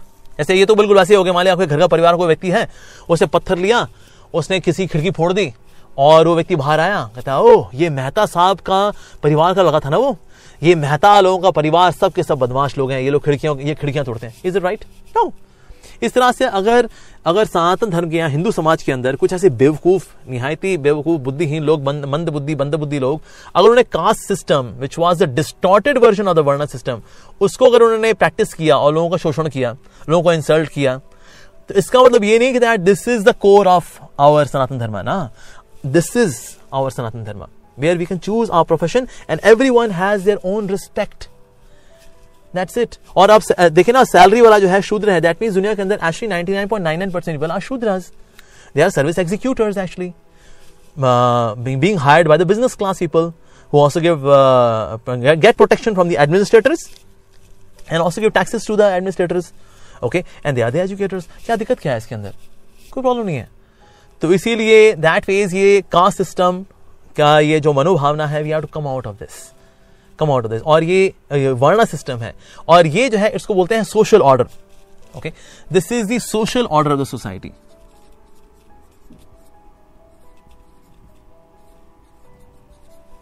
So this was about the social order. इसके अलावा फिर स्पिरिचुअल ऑर्डर भी होता है सोसाइटी के अंदर. तो व्हाट इज स्पिरिचुअल ऑर्डर? जिसके अंदर आते हैं ब्रह्मचारी आश्रम. So this is ashram basically. आश्रम के अंदर आएंगे, देयर इज ब्रह्मचारी आश्रम,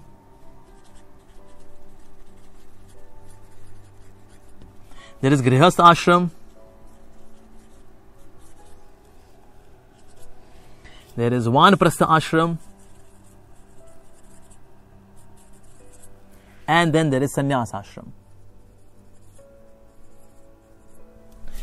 Okay, so ideally it is expected कि 25% of life we should live in brahmachari ashram, 25% we should live in grihastha ashram, and then 25% of life we should live in vanprastha life, and then 25% in sannyas life. In this way we should live 100% of our life in all of them. So this is known as the ashram division. So किस तरह से ये जो आश्रम है, they are also connected to the varna, which is a social order. ठीक है जी. So ये तो हो गया spiritual order हो गया. Spiritual order जो है social order से connected है, which means there are also Brahmins, Kshatriyas, Vaishya, and then Shudras, which are service executors. That's it. Okay. So अगर इसका हम मैट्रिक्स लेके चले अगर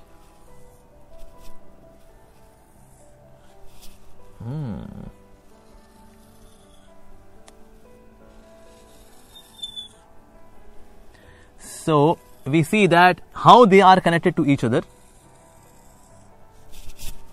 Actually, जो Brahmins हैं, they should live their life as brahmachari, then as a grihastha, and then as a vanprastha, and then they should also take sannyas.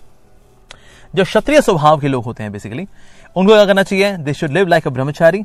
Okay, then they should then 25% then they should live as grihastha, and then they should just stay as vanprasthi, but not संन्यास. They should not, because जो उनका स्वभाव रहा है वो संन्यास के लिए बहुत उपयुक्त नहीं है. And that's why we see that even the Pandavas, even though they are liberated souls, but उन्होंने भी वर्णाश्रम धर्म को पालन किया, इस तरह सिखाते हुए कि okay, because we are Kshatriya, so they went for Vanprastha life, but not संन्यास life. अब जो वैश्य होते हैं basically those who are business class people, they live first 25% जो लाइफ है उनकी वो रहते हैं as brahmachari, and then they stay as grihastha only. They do not go for vanaprastha life, rest of the life they live grihastha. And those जो कि शूद्र स्वभाव वाले होते हैं, they live only in grihastha life with no brahmachari life, no vanaprastha life and no sannyasa life. Okay, so हम देखिए इस दुनिया के अंदर जितने भी लोग हैं, they are mostly they are executors. That means there are service executors. और इसलिए ब्रह्मचारी आश्रम में they are not very comfortable, आना भी नहीं चाहते, and of course in case there is ऐसी सुविधा भी हो, even then they do not come, क्योंकि उनका स्वभाव है. पर इस तरह से जो सोशल ऑर्डर है, ये सोशल ऑर्डर है basically, it is connected to the spiritual order. So in this way the life should be. तो इसीलिए भगवान हालांकि यहाँ वर्ण की चर्चा कर रहे हैं, आश्रम की चर्चा इसमें नहीं कर रहे हैं, लेकिन वर्ण और आश्रम जो है they are interconnected. So this is the matrix and interconnection between the two. Alright, तो आगे बढ़ते हैं. भला भगवान इनके बारे, इनके गुणों के बारे में क्या बता रहे हैं. ठीक है, so those who are Brahmanical in nature, ठीक है, यानी कि जिनका नेचर ही होगा, ब्राह्मणिकल नेचर होगा, तो उनमें क्या क्या क्वालिटीज होंगी. सो यानी कि अब ये जो डिविजन है अबाउट द ब्राह्मण, क्षत्रिय, वैश्य, शूद्र, जो कि वर्ण के बारे में हम चर्चा कर रहे हैं, it is based on qualities not birth. I repeat, based on qualities not birth. So शांति प्रियता, आत्मसंयम, दैट मीन्स सेल्फ कंट्रोल होता है उनका. तपस्या का स्वभाव होता है. पवित्रता, प्योरिटी का स्वभाव होता है. सहिष्णुता, सत्यनिष्ठा, ज्ञान, विज्ञान तथा धार्मिकता, ये सारे स्वाभाविक गुण हैं जिनके द्वारा ब्राह्मण कर्म करते हैं. तो ये नहीं लिखा कि ना जो ब्राह्मण होते हैं उनको ये, बेसिकली ये क्वालिटीज वाला व्यक्ति ना ये ब्राह्मणिकल माना जाएगा. तो भले ही जन्म से हम बोले ये तो ऊंची जात नीची जात, एक्सक्यूज मी सर, ये जन्म से नहीं होता. जैसे कई लोग मानते हैं, अच्छा आपका नाम क्या, आपकी कास्ट क्या है, अच्छा ये फला फला आपकी कास्ट है, एक्सो वाइक्सा वो रिया, ओ ये तो शेड्यूल्ड कास्ट होते हैं, तो अच्छा अच्छा ठीक है, मतलब नीची जाति वाले लोग हैं आप. एक्सक्यूज मी यार, ये मतलब ये ऊंची जाति नीची जाति, this is all illusion actually. The one who is having these qualities, तो ऐसे व्यक्ति जिसके अंदर ये क्वालिटीज है, so that person is actually Brahmanical. Okay, वीरता, शक्ति, संकल्प, सो बेसिकली हीरोइज्म हो, जिसमें शक्ति हो, संकल्प हो, दृढ़ता हो, दक्षता हो, एक्सपर्टीज हो, युद्ध में धैर्य हो, उदारता हो, नेतृत्व हो, लीडरशिप हो, तो ऐसे लोग क्षत्रिय कहलाते हैं. ठीक है, तो जो ऐसी क्वालिटी के साथ बॉर्न हुए हैं. एक्चुअली पहले ना एस्ट्रोलॉजिकली देखा जाता था कि किसी व्यक्ति का स्वभाव क्या होगा, और उसके अनुसार फिर उसको ट्रेनिंग दी जाती थी. सो ब्राह्मण, क्षत्रिय, वैश्य, शूद्र का जो हमने डिवीजन पढ़ा, बेसिकली वो उसके हिसाब से उसको ट्रेनिंग दी जाएगी जैसा कि उसका स्वभाव है. एज पर एस्ट्रोलॉजी उसका चार्ट देखेंगे. ओके, उसके और कुछ एक्टिविटीज भी होती हैं, इसमें देखते हैं कि बच्चा स्वाभाविक रूप से क्या करता है. सो उसकी एक्टिविटीज को देख करके then it will be decide, ओह इसका जो स्वभाव है तो क्षत्रिय स्वभाव है इसका, तो ठीक है, गुरुकुल में इसको ट्रेनिंग फिर हम क्षत्रिय वाली देंगे. और फिर बच्चों को अच्छा भी लगता था, that I am going to learn something which is as per my nature. Wow.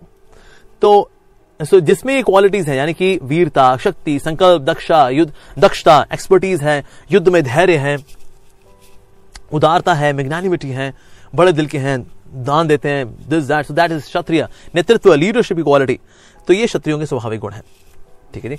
कृषि करना, देखिए जो वाणिज्यम, यानी कृषि, गोरक्षा, वाणिज्यम, तो कृषि करना, गौ रक्षा करना, व्यापार करना वैश्यों के स्वाभाविक कर्म है और शूद्रों का कर्म है श्रम तथा अन्यों की सेवा करना। Basically they are service executors. तो इसीलिए हम देखते हैं कि जो वर्णाश्रम है उसके अंदर जो शूद्र हैं दे आर हेल्पिंग अदर्स, जो वैश्य हैं they are supplying money to everyone, जो एडमिनिस्ट्रेटर्स हैं दे आर प्रोटेक्टिंग एवरीवन, और जो ब्राह्मण है they are educating everyone, but everyone is serving other person. तो इस प्रकार से जो वर्णाश्रम है ये कंप्लीट हुआ था। तो ये वैश्य की क्वालिटीज हैं, हम चर्चा करें। So this is business class people. So उनका प्राइमरी क्वालिटी क्या होनी चाहिए? कृषि करना। अब जो कृषि के को लेकर के ऑफ कोर्स जो फार्मर्स हमेशा हतोत्साहित रहे, बिकॉज बिचौलिए हुआ करते थे, सारा पैसा वही लेके जाया करते थे। सो किसान जो है बहुत दब गया। पर ऑफ कोर्स अब अच्छे कानून आ रहे हैं जिससे कि लोगों को एनकरेजमेंट मिलेगी। ओके, नो बिचौलिया, I can just have my crop, उसको मैं ऑनलाइन कहीं पे बेचूं, मुझे बिचौले की जरूरत ही नहीं है। So that farmers can earn actually more. So now the government is recommending if you want to become business class man, well go for krishi, gau माता की रक्षा करना, गौ माता की सेवा करना, और बाकी आप व्यापार वगैरह आप करते हो, that's fantastic. So that is the job of the Vaishya class. अपने अपने कर्म के गुणों का पालन करते हुए प्रत्येक व्यक्ति सिद्ध हो सकता है। अब तुम मुझसे सुनो कि ये किस प्रकार किया जा सकता है। सो बेसिकली अगर कोई व्यक्ति सोशल ऑर्डर को फॉलो करता है और स्पिरिचुअल ऑर्डर को भी फॉलो करता है, ठीक है, दोनों को साथ साथ फॉलो करता है, that person can become perfect doing those duties. So even a Brahmin, Kshatriya, Vaishya, Shudra जो है basically when they engage in their respective duties, पर साथ साथ में उन ड्यूटीज में जब भगवान को लेकर के आ जाते हैं, and how do they become perfect, तो उसके बारे में अब भगवान हमें आगे बताएंगे। जो सभी प्राणियों का उद्गम है भगवान और सर्वव्यापी है उनका परमात्मा स्वरूप, उस भगवान की उपासना करके मनुष्य अपना कर्म करते हुए पूर्णता प्राप्त कर सकता है। यस, यानी कि ना पूर्णता इसमें नहीं है कि आप कौन से वर्ण से हैं, क्षत्रिय हैं, आप ब्राह्मण हैं, क्षत्रिय हैं, वैश्य हैं या शूद्र हैं। So Brahmin can also teach about God, administrators can also protect the devotees. जो वैश्य हैं, जो बिजनेस क्लास पीपल हैं, they can also give donations to make temples. जो शूद्रास हैं, that means those who are service executors, they can do various services in the temple. Say for example, say making websites for the temple, making say for example some kind of ecosystem for the temple, they can do that. तो इसीलिए हर व्यक्ति अपने नियत जो कर्म है उनके duty को निभाते हुए भगवान को जब लेकर के आ जाए पिक्चर के अंदर, that makes life perfect. अपने वृत्ति परक कार्यों को करना, यानी कि आपका जैसा स्वभाव है उसके अनुसार कार्य करना, चाहे वे कितना ही त्रुटिपूर्ण ढंग से क्यों ना किया जाए, अन्य किसी के कार्यों को स्वीकार करने और अच्छी प्रकार से करने की अपेक्षा अधिक श्रेष्ठ है। अपने स्वभाव के अनुसार निर्दिष्ट कर्म कभी भी पाप से प्रभावित नहीं होते। तो बेसिकली हमें अपने कर्म के अनुसार कार्य करने चाहिए। हमने रामायण के अंदर एक कथा सुनी जिसमें कि शुंभक नाम का एक शूद्र है जो कि शास्त्र इत्यादि पढ़ रहा है, और एक ब्राह्मण आता है और आके राम जी से मिलता है। वो कहता है कि मेरे पुत्र का देहांत मेरे से पहले हो गया, यानी कि कुछ ऐसा हो रहा है आपके साम्राज्य के अंदर जो कि नहीं होना चाहिए। और फाइनली फिर श्री राम जो है ढूंढ के निकालते हैं कि there is person who is Shudra and that person is, उसका नाम है शुंभक। और फिर देखते हैं वो वेद शास्त्र पढ़ रहा है, and then he takes out his sword और उसको मार देते हैं। और फिर ये एग्जाम्पल ले करके ना जितने भी जो दोस्त वर एंटी सनातन धर्म वो उछल पड़ते हैं, ये देखो ये इनके भगवान करते हैं, भेदभाव करते हैं। ऊंची जाति वाले ने शिकायत की और नीची जाति वाले का गला काट दिया। कहा सर और कुछ? बस हम गधों को इतना ही आता है और क्या। एक्चुअली अगर कोई डिटेल में जाए इस प्रसंग के अंदर हुआ क्या था, बेसिकली ये शुंभक नाम का व्यक्ति था। ओके, ही वाज, हालांकि वहां पर बताया गया that he was a Shudra, but actually this person was not really even a Shudra. This person was reading the scripture, शास्त्र पढ़ रहा था इसलिए ताकि इनको अपने मनमाने ढंग से बता करके सम्मान प्राप्त कर सके। और ये इन्वेस्टिगेशन श्री राम जी ने कराई भी थी, and because he is Paramatma, he knew the heart of the person and then he chopped off his head. अगर ऐसे लोग जो कि शास्त्र के बारे में नहीं जानते और शास्त्र पढ़ करके लोगों को एजुकेट करें so that they can get popularity and all that, तो गलत एजुकेशन देने की वजह से गलत एजुकेशन पीढ़ी दर पीढ़ी आगे जाती है, and then ignorance spreads from one generation to another. तो इसीलिए ये जो गलत ज्ञान का जहर आगे जनरेशंस में ना जाए, that's why Lord Ram killed him. Of course he is very fortunate, जो भगवान के हाथों से मरे, ये तो बड़े सौभाग्य की बात है। पर शुंभक नाम का जो व्यक्ति था, who was considered to be शूद्र, the low class person, no, even a person who is from low class, in अगर मैं सामान्य भाषा बोलूं, even that person can study शास्त्र। Example is Shabari. शबरी जो है मतंग ऋषि के आश्रम में रहा करती थी, तो वहां वो क्या करती थी, वो भी शास्त्र पढ़ती थी, ज्ञान उनको भी मिलता था। तो शबरी के तो भगवान उनसे तो झूठे बेर खा लिए और शुंभक को मार दिया, तो मतलब क्या भगवान की IQ का हिली हुई है कि भगवान ऐसे किसी को मार भी देंगे और किसी के झूठे बेर भी खा लेंगे? Well, Shabari was having such a good attitude कि ना गुरु ने जो उनको बोला है कि एक दिन राम आएंगे, और वो वहां आश्रम में रहा करती थी।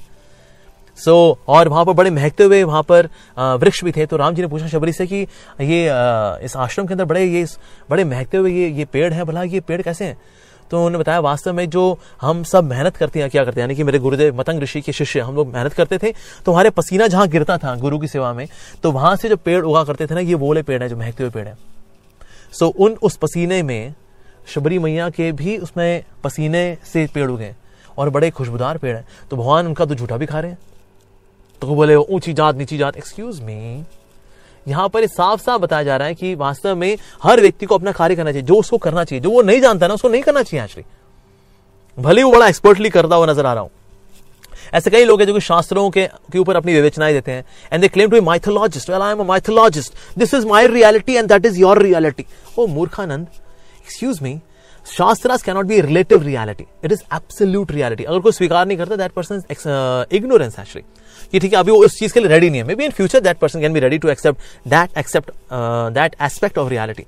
पर माइथोलॉजिस्ट बनना and to comment on shastras and presenting shastras in a very distorted way just because you don't deserve to understand shastras currently, well, तो इसीलिए ऐसे जो लोग होते हैं जो कि दिखेंगे कि they are doing other persons duty very nicely, पर ना उनको नहीं करनी चाहिए, बिकॉज उसमें त्रुटि रहेगी एक्चुअली।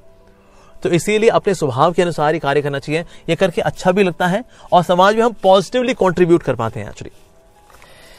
ओके, आगे बढ़ते हैं जी। अब प्रत्येक उद्योग प्रयास किसी ना किसी दोष से आवृत्त होता है, कुछ ना कुछ दोष रहेगा। उसके लिए भगवान एनालॉजी दे रहे हैं, जिस प्रकार अग्नि धुएं से आवृत्त रहती है। अतएव हे कुंती पुत्र, मनुष्य को चाहिए कि स्वभाव से उत्पन्न कर्म को भले ही वह दोषपूर्ण क्यों ना करे, कभी न त्यागे। तो इसीलिए हमारे स्वभाव के अनुसार हमें कार्य करना चाहिए। बीइंग अ ब्राह्मण, क्षत्रिय, वैश्य, शूद्र जो हमारा स्वभाव है, वी शुड डू दैट। भले उसमें थोड़ी त्रुटि होती है, दैट्स ओके। जैसे जब आग जलेगी, थोड़ा धुआं होगा तो कार्य होगा, थोड़ा दोष होगा ही होगा, it's okay. So to err is human and to forgive is divine. जो आत्मसंयमी तथा अनासक्त है एवं जो समस्त भौतिक भोगों की परवाह नहीं करता, वह संन्यास के अभ्यास द्वारा कर्म फल की मुक्ति की सर्वोच्च सिद्ध अवस्था को प्राप्त कर लेता है। तो आत्मसंयमी होना बहुत जरूरी है। It all begins by self control. तथा अनासक्त है, detached means no expectations from the world, और जो समस्त भौतिक भोगों की परवाह नहीं करता, बिकॉज ही अब वो भोग में नहीं है, वो तो योग में है वास्तव में। वह संन्यास के अभ्यास द्वारा कर्मफल की मुक्ति की सर्वोच्च सिद्ध अवस्था को प्राप्त कर लेता है या कर सकता है। हे कुंती पुत्र, जिस तरह इस सिद्धि को प्राप्त हुआ व्यक्ति परम सिद्धावस्था अर्थात ब्रह्म को, जो सर्वोच्च ज्ञान की अवस्था है, प्राप्त करता है, उसका मैं संक्षेप में तुम्हें वर्णन करूंगा, उसे तुम जानो। Okay, now what does that mean to become perfect? अब भगवान ये बताएंगे। अब यहां भगवान बताना शुरू कर रहे हैं, अपनी बुद्धि से शुद्ध होकर तथा धैर्य पूर्वक मन को वश में करते हुए, बुद्धि के द्वारा वास्तव में अपने मन को वश में करना है हमें, ठीक है जी।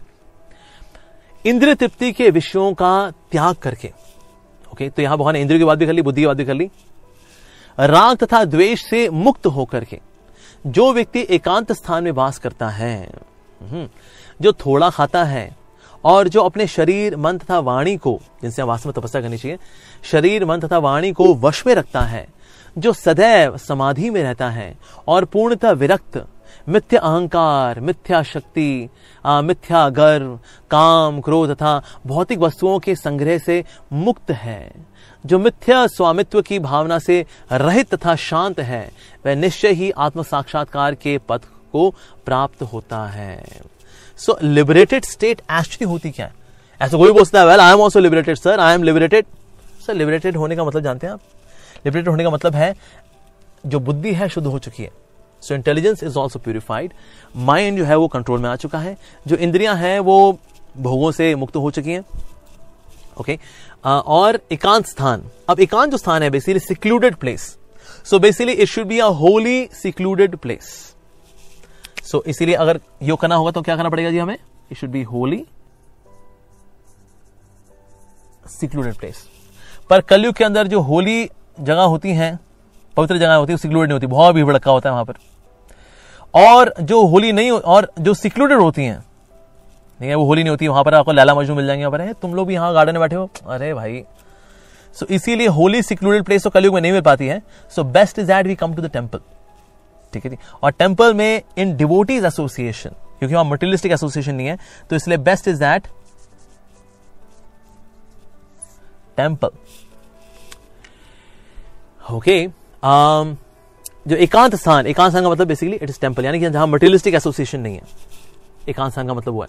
अगर एसोसिएशन ना हो भक्तों की, फिर आप ऑफ कोर्स किसी एकांत स्थान में ढूंढने का प्रयास कर सकते हैं. That is good, but best is to have a place where there is devotees association. जैसे कई लोग वृंदावन में जाया करते थे पहले.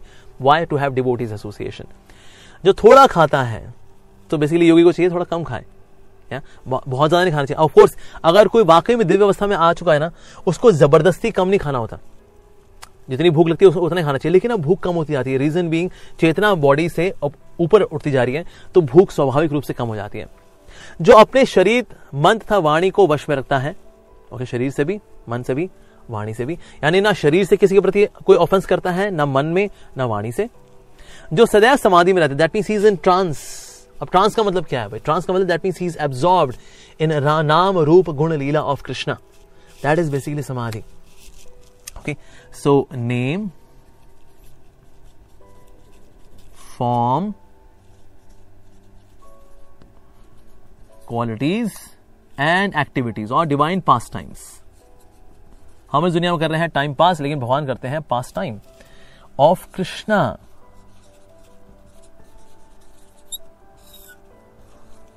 Lord Krishna to be specific.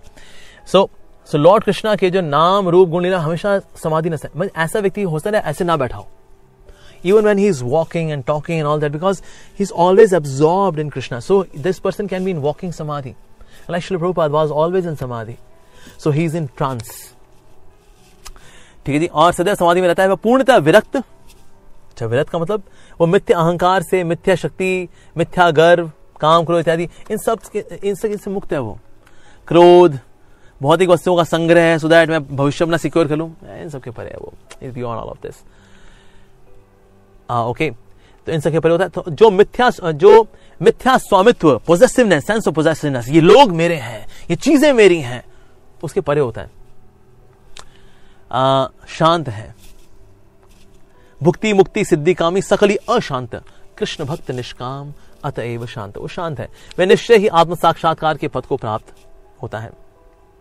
इस प्रकार जो दिव्य पद पर स्थित है वह तुरंत परब्रह्म कृष्णा. ठीक है जी. कृष्णा इज परब्रह्म.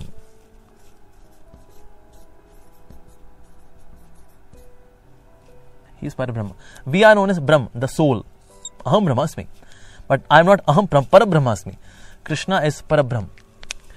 वह तुरंत परब्रह्म का अनुभव करता है और पूर्णतः प्रसन्न हो जाता है. After knowing Krishna he becomes happy. वह न तो कभी शोक करता है और न किसी वस्तु की कामना करता है. क्या शोक करना जी?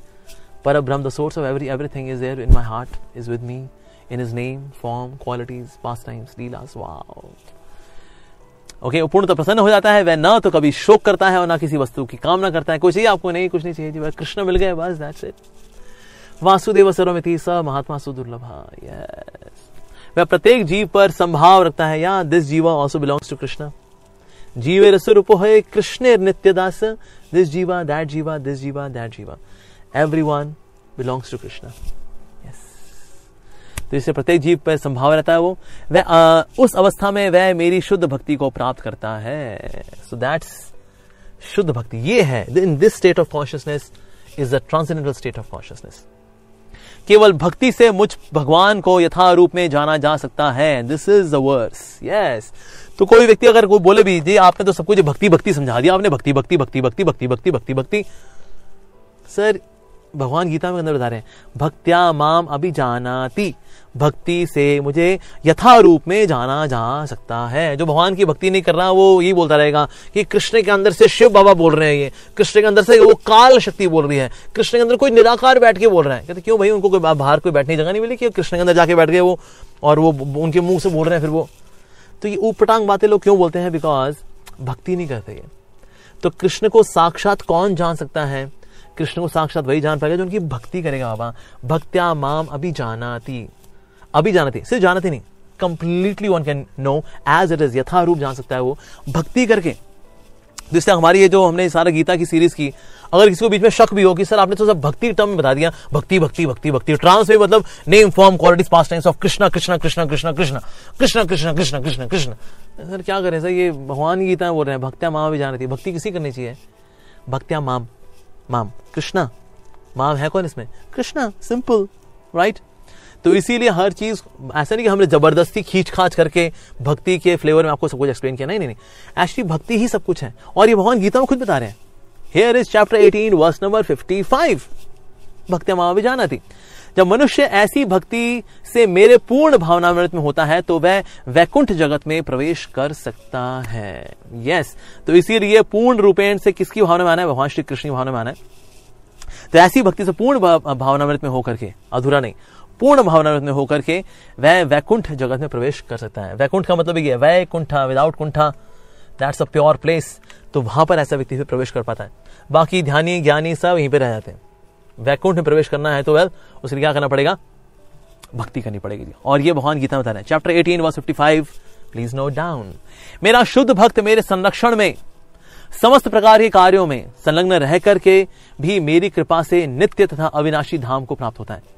तो भगवान का अगर कोई भक्त है तो भले वो अपनी एक्टिविटीज करता है, वो अपना घर भी चलाता है, he is doing all of this activities, he is doing his duties, लेकिन क्यों, क्योंकि वो मेरा शुद्ध भक्त है, he is a pure devotee of Krishna, so he would not be entangled. और भगवान उसको उसकी रक्षा भी करेंगे, जो उसके पास है उसकी रक्षा करेंगे, और जिसके पास नहीं है उसको देंगे भी भगवान। So that's the way Krishna deals with his devotees. क्योंकि भक्त के पास क्या होती है, मत प्रसादा, भगवान बता रहे मेरी कृपा होती है उसके पास। ओके, तो इसीलिए शाश्वतम पदम अव्ययम, तो एक ऐसे पद को प्राप्त करते हैं जो कि अव्ययम है। बेसिकली वो है क्या स्थान, भगवान का धाम है अव्ययम। निराकार से भी लोगों को वापस आना पड़ता है, बिकॉज वहां कोई ठोर ठिकाना है नहीं, रस का आस्वादन है नहीं। बस निराकार में क्या सुख है, जहां जन्म मृत्यु बुढ़ापा बीमारी नहीं है, बस ये सुख मिल जाता है। पर लेकिन रस का आस्वादन करने के लिए तो धाम में जाना पड़ता है।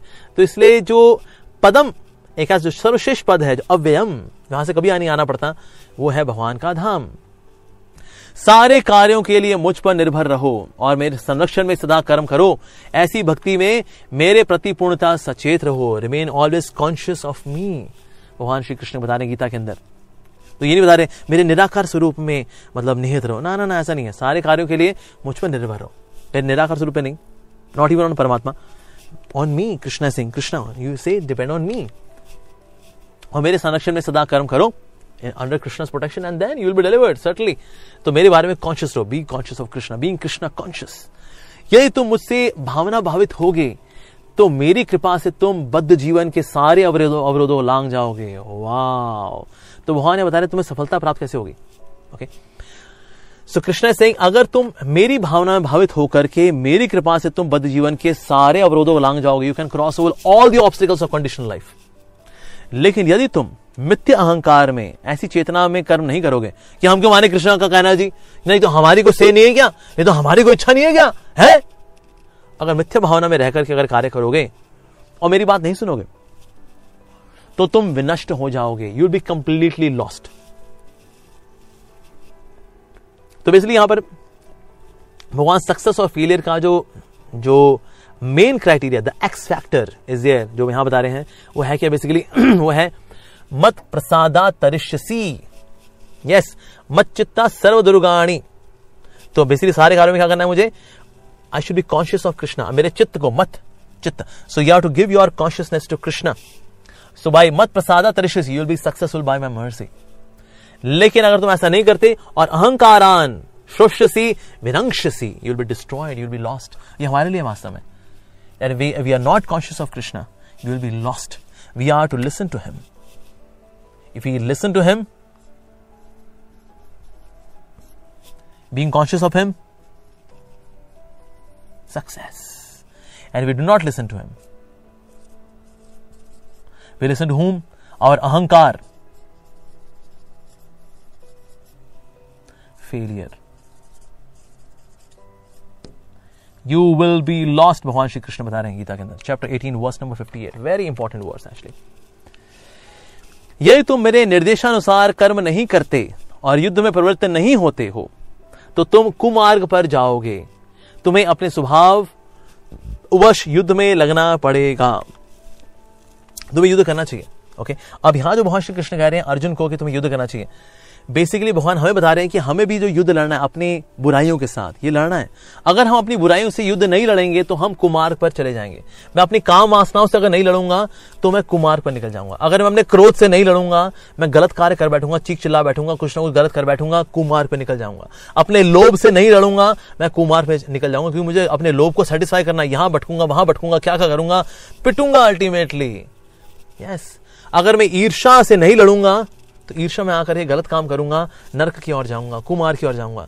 तो बेसिकली काम, क्रोध, लोभ, मोह हो या फिर मात्सर्य हो, so lust, anger, greed, pride, envy, illusion, ये सारे के सारे अगर हम इनसे नहीं लड़ेंगे, अपने मिथ्या अहंकार से नहीं लड़ेंगे, you would be lost, we would be going on kumarg. तो इसीलिए हमें इनसे लड़ना चाहिए, युद्ध करना चाहिए। भगवान कह रहे हैं तो युद्ध करो। Okay, now next verse. इस समय तुम मोहवश मेरे निर्देशानुसार कर्म करने से मना कर रहे हो, लेकिन हे कुंती पुत्र, तुम अपने ही स्वभाव से उत्पन्न कर्म द्वारा बाध्य होकर वही सब करोगे। सो इस दुनिया के अंदर वैसे लोग वही करते हैं जो उनका स्वभाव होता है ना, अल्टीमेटली ये वही कर्म करते हैं, बिकॉज मेरा स्वभाव हो। और लोग अपने स्वभाव वाला कार्य छोड़ नहीं पाते। जैसे प्याज होता है ना, प्याज को भले ही चंदन में भिगो दिया जाए और गंगा जल से सींचा जाए, लेकिन ऐसे नहीं जब अब उसका पौधा निकलेगा, उससे प्याज निकलेगा तो बड़ा खुशबूदार होगा, नहीं। प्याज जो है उसका स्वभाव है बदबूदार होना, that's the way it is. तो इसीलिए व्यक्ति अपने स्वभाव के अनुसार ही कार्य करता है, लेकिन हाँ, इस स्वभाव के परे जाना होता है हमें भक्ति करके। सो भगवान श्री कृष्ण कह रहे हैं कि okay, you do your duty as per your psychophysical nature, लेकिन साइकोफिजिकल नेचर के परे भी जाना है, क्योंकि बेसिकली हमारा जो साइकोफिजिकल नेचर होता है, साइको और है फिजिकल, ये नेचर जो होता है हमारा, this is basically material nature.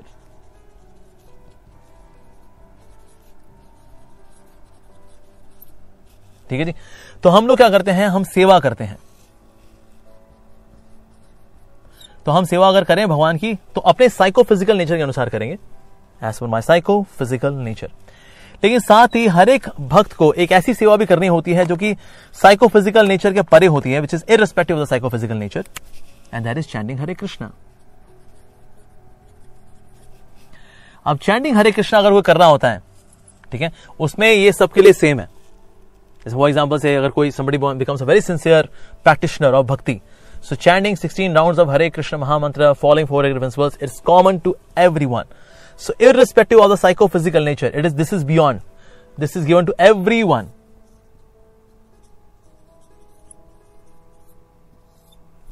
तो होगा क्या, ऐसी चैंटिंग यानी कि बेसिकली भगवान में अपना मन लगाते लगाते I will transcend my psychophysical nature. पर हाँ, शुरू में हम सेवा करते हैं एज पर साइकोफिजिकल नेचर, पर साइकोफिजिकल नेचर के परे जाना पड़ेगा। रीजन बीइंग ये है तो भाई मटीरियल नेचर, तो मुझको जाना है स्पिरिचुअल नेचर में। तो स्पिरिचुअल नेचर में जाने के लिए है chanting, which will transcend me from material nature to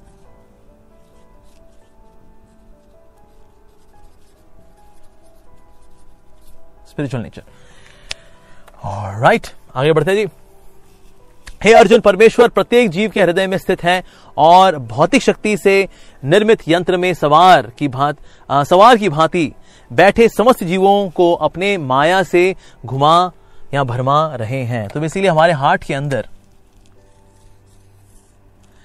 दो हैं, एक तो है सोल और एक है सुपर सोल। तो यह है परमात्मा बेसिकली। तो ये कर्म फलों के परे है, इज द सुप्रीम कंट्रोलर। और माया शक्ति है किसकी, ये इन्हीं की ही सेविका है, माया शक्ति। So maya shakti works under super soul. So जब सोल सांसारिक फलों को खाने में यानी भगवान से अलग होकर के कभी खुशी कभी गम तरह रम पम पम में जब लगी होती है, at that time maya shakti is covering the soul. But या super soul can also release him. How? By engaging in bhakti. Basically ये करके one can transcend the psychophysical nature. Okay, यंत्र रूढ़ानी माया, या तो बेसिकली इस ही जो शरीर है जो कि माया का दिया हुआ है, माया को बेसिकली भगवान की सेवा में लगाना है। हमारा साइकोफिजिकल नेचर बेसिकली है क्या, बेसिकली ये माया का ही दिया हुआ एक गिफ्ट है हमको। तो इससे अपने साइकोफिजिकल नेचर को भगवान की सेवा में लगा करके और नाम ले करके which is beyond psychophysical nature, I can come to spiritual nature. तो स्पिरिचुअल नेचर अवॉर्ड करेगा हमें चैंटिंग। इस प्रकार मैंने तुम्हें गुह्यतर ज्ञान बतला दिया, इस पर पूरी तरह से मनन करो और तब जो चाहे सो करो। अब देखिए भगवान श्री कृष्ण की महानता देखिए। अब पूरी भगवद गीता कंप्लीट होने को है। Now these are the last few verses now.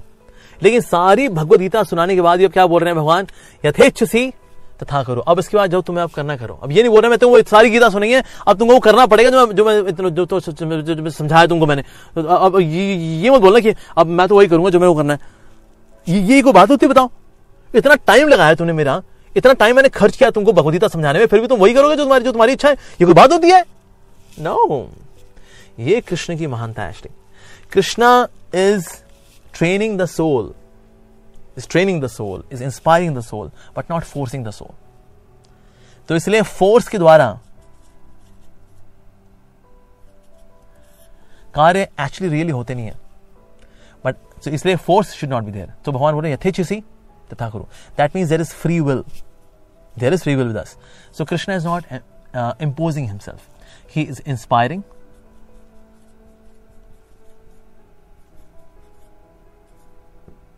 he is educating, he is supporting.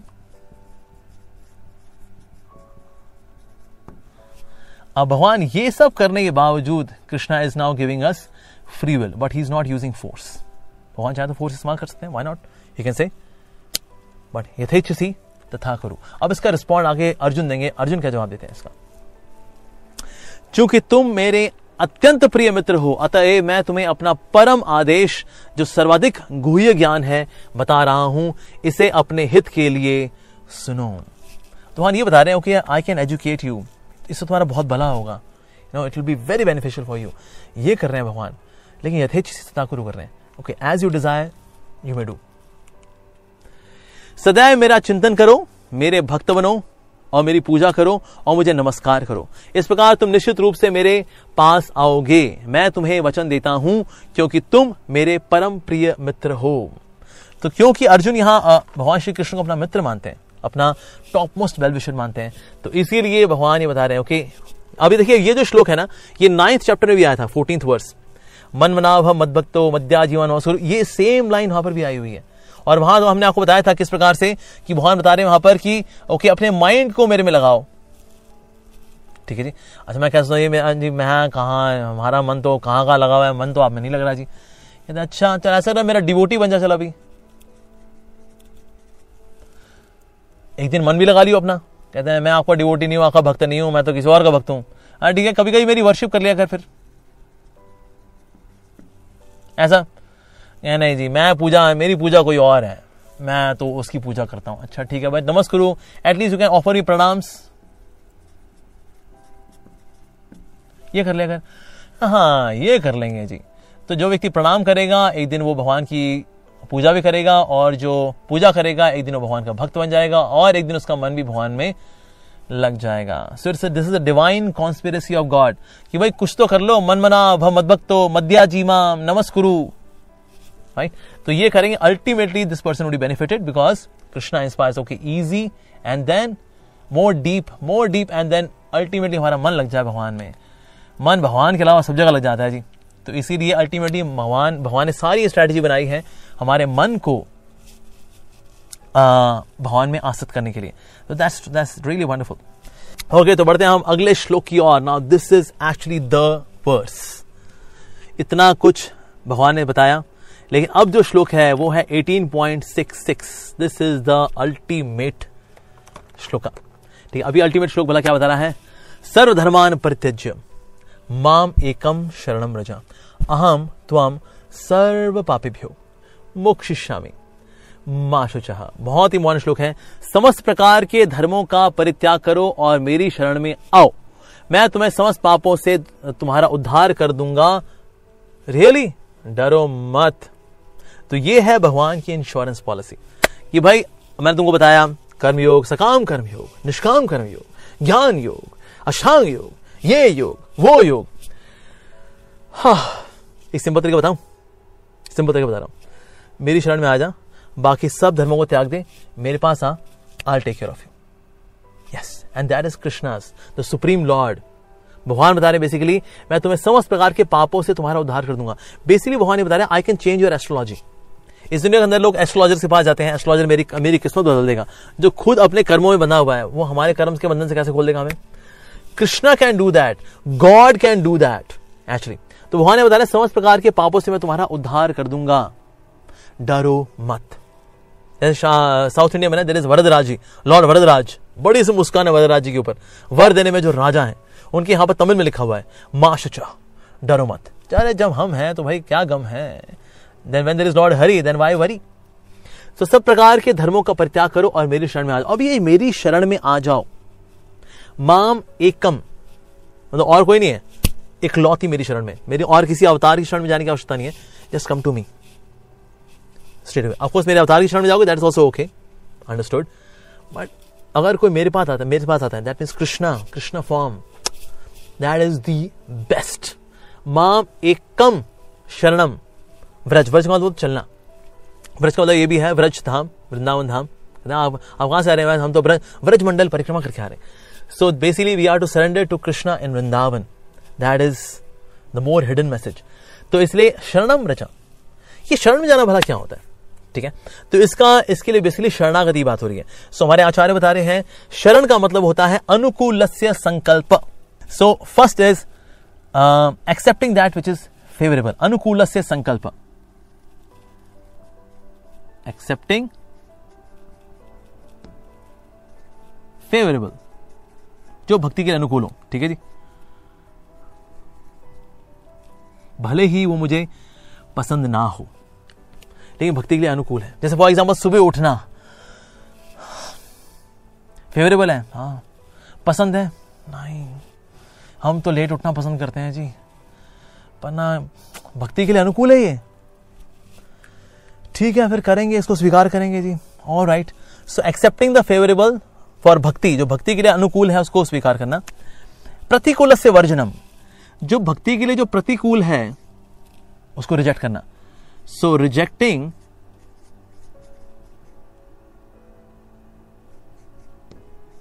The unfavourable,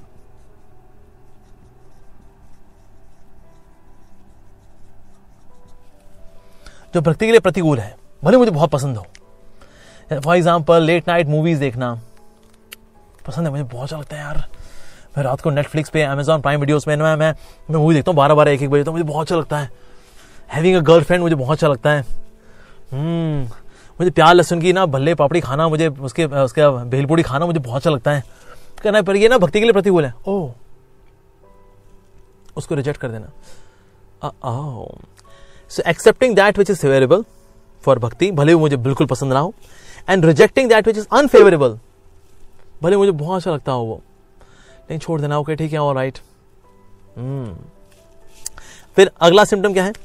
which is, ये तो हो गए। इसके बाद रक्षिषिति विश्वासो, having full faith that Krishna will protect me, ये विश्वास होना that Krishna is my protector. रक्षिषिति विश्वास हो, भगवान हर परिस्थिति में मेरी रक्षा करेंगे, ऐसा गहरा विश्वास होना। भगवान है ना रक्षा करने के लिए। आपको इसका मतलब ये नहीं हम ट्रक के खड़े हो जाएं, देखते हैं भगवान रक्षा करते कि नहीं करते, नहीं, ये हम भगवान की परीक्षा थोड़ी लेंगे इसमें। But in case something happens, for example somebody has lost somebody's job, और ये मेरे पे या some precarious situation has come upon me, so I depend on Krishna, Krishna मेरी रक्षा करेंगे। Yes, that's the third symptom of sharanagati. ठीक है जी। अब अगला आता है गोपतृत्व वर्णनम, that means Krishna is my maintainer.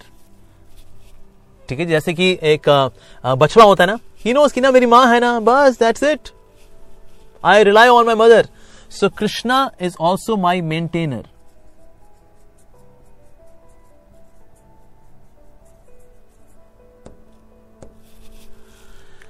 भगवान मेरे को पालने वाले हैं भाई। हो सकता कोविड की वजह से मेरी जॉब चली गई, अच्छा कौन पालेगा? कहते पहले भी भगवान पाल रहे थे, अभी भी भगवान ही पालेंगे। That's it. So having this faith that Krishna is going to protect me, भगवान है ना मुझे पालने वाले, पूरी दुनिया के अंदर सबको पाल रहे हैं। हाथी को मन भर देता है, चींटी को कण भर देता है, वो दयानिधि सबकी सुधि लेता है, तो मेरी सुधि क्यों नहीं लेगा भाई? मैं तो उनका भक्त हूं। जो नास्तिक है उनको कौन पाल रहे हैं? भगवान पाल रहे हैं। भले वो नास्तिक बोले well there is no God, I am a self made man, भले वो अहंकार वश ये बात बोले, लेकिन एक्चुअली उनको ही पालने वाला कौन है? भगवान। उनका डाइजेस्टिव सिस्टम कौन चला रहा है? भगवान। ये जमीन से अन्न कौन उगा रहा है? भगवान। सो ये सारी प्रकृति किसके अनुगत चल रही है? मया अध्यक्षेण प्रकृति सूयते चराचरम, अंडर कृष्णा। तो जब नास्तिक को भी जब भगवान पा सकते हैं, मुझे क्यों नहीं पालेंगे भला? तो इसीलिए ये विश्वास होना that Krishna is my maintainer as well. ठीक है जी। उसके बाद फिर नेक्स्ट आता है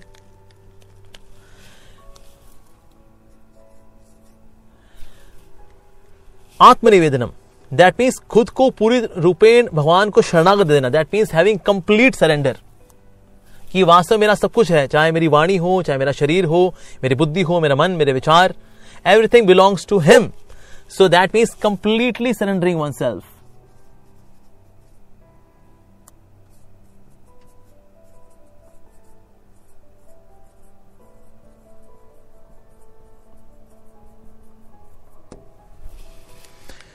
And the last one, sixth, is karpanya. That means humility.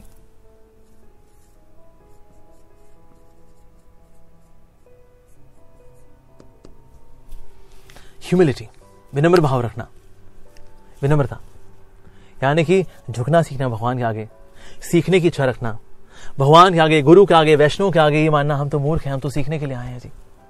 ये दीनहीन भावना रखना, झुकना सीखना।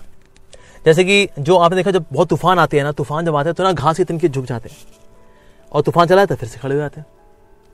दिस इज त्रिनादपि सुनीचना। विनम्रता सीखना है तो हमें घास के तिनके सीखनी चाहिए। जब क्राइसिस आए तो ह्यूमिलिटी भी काम आती है हमारे।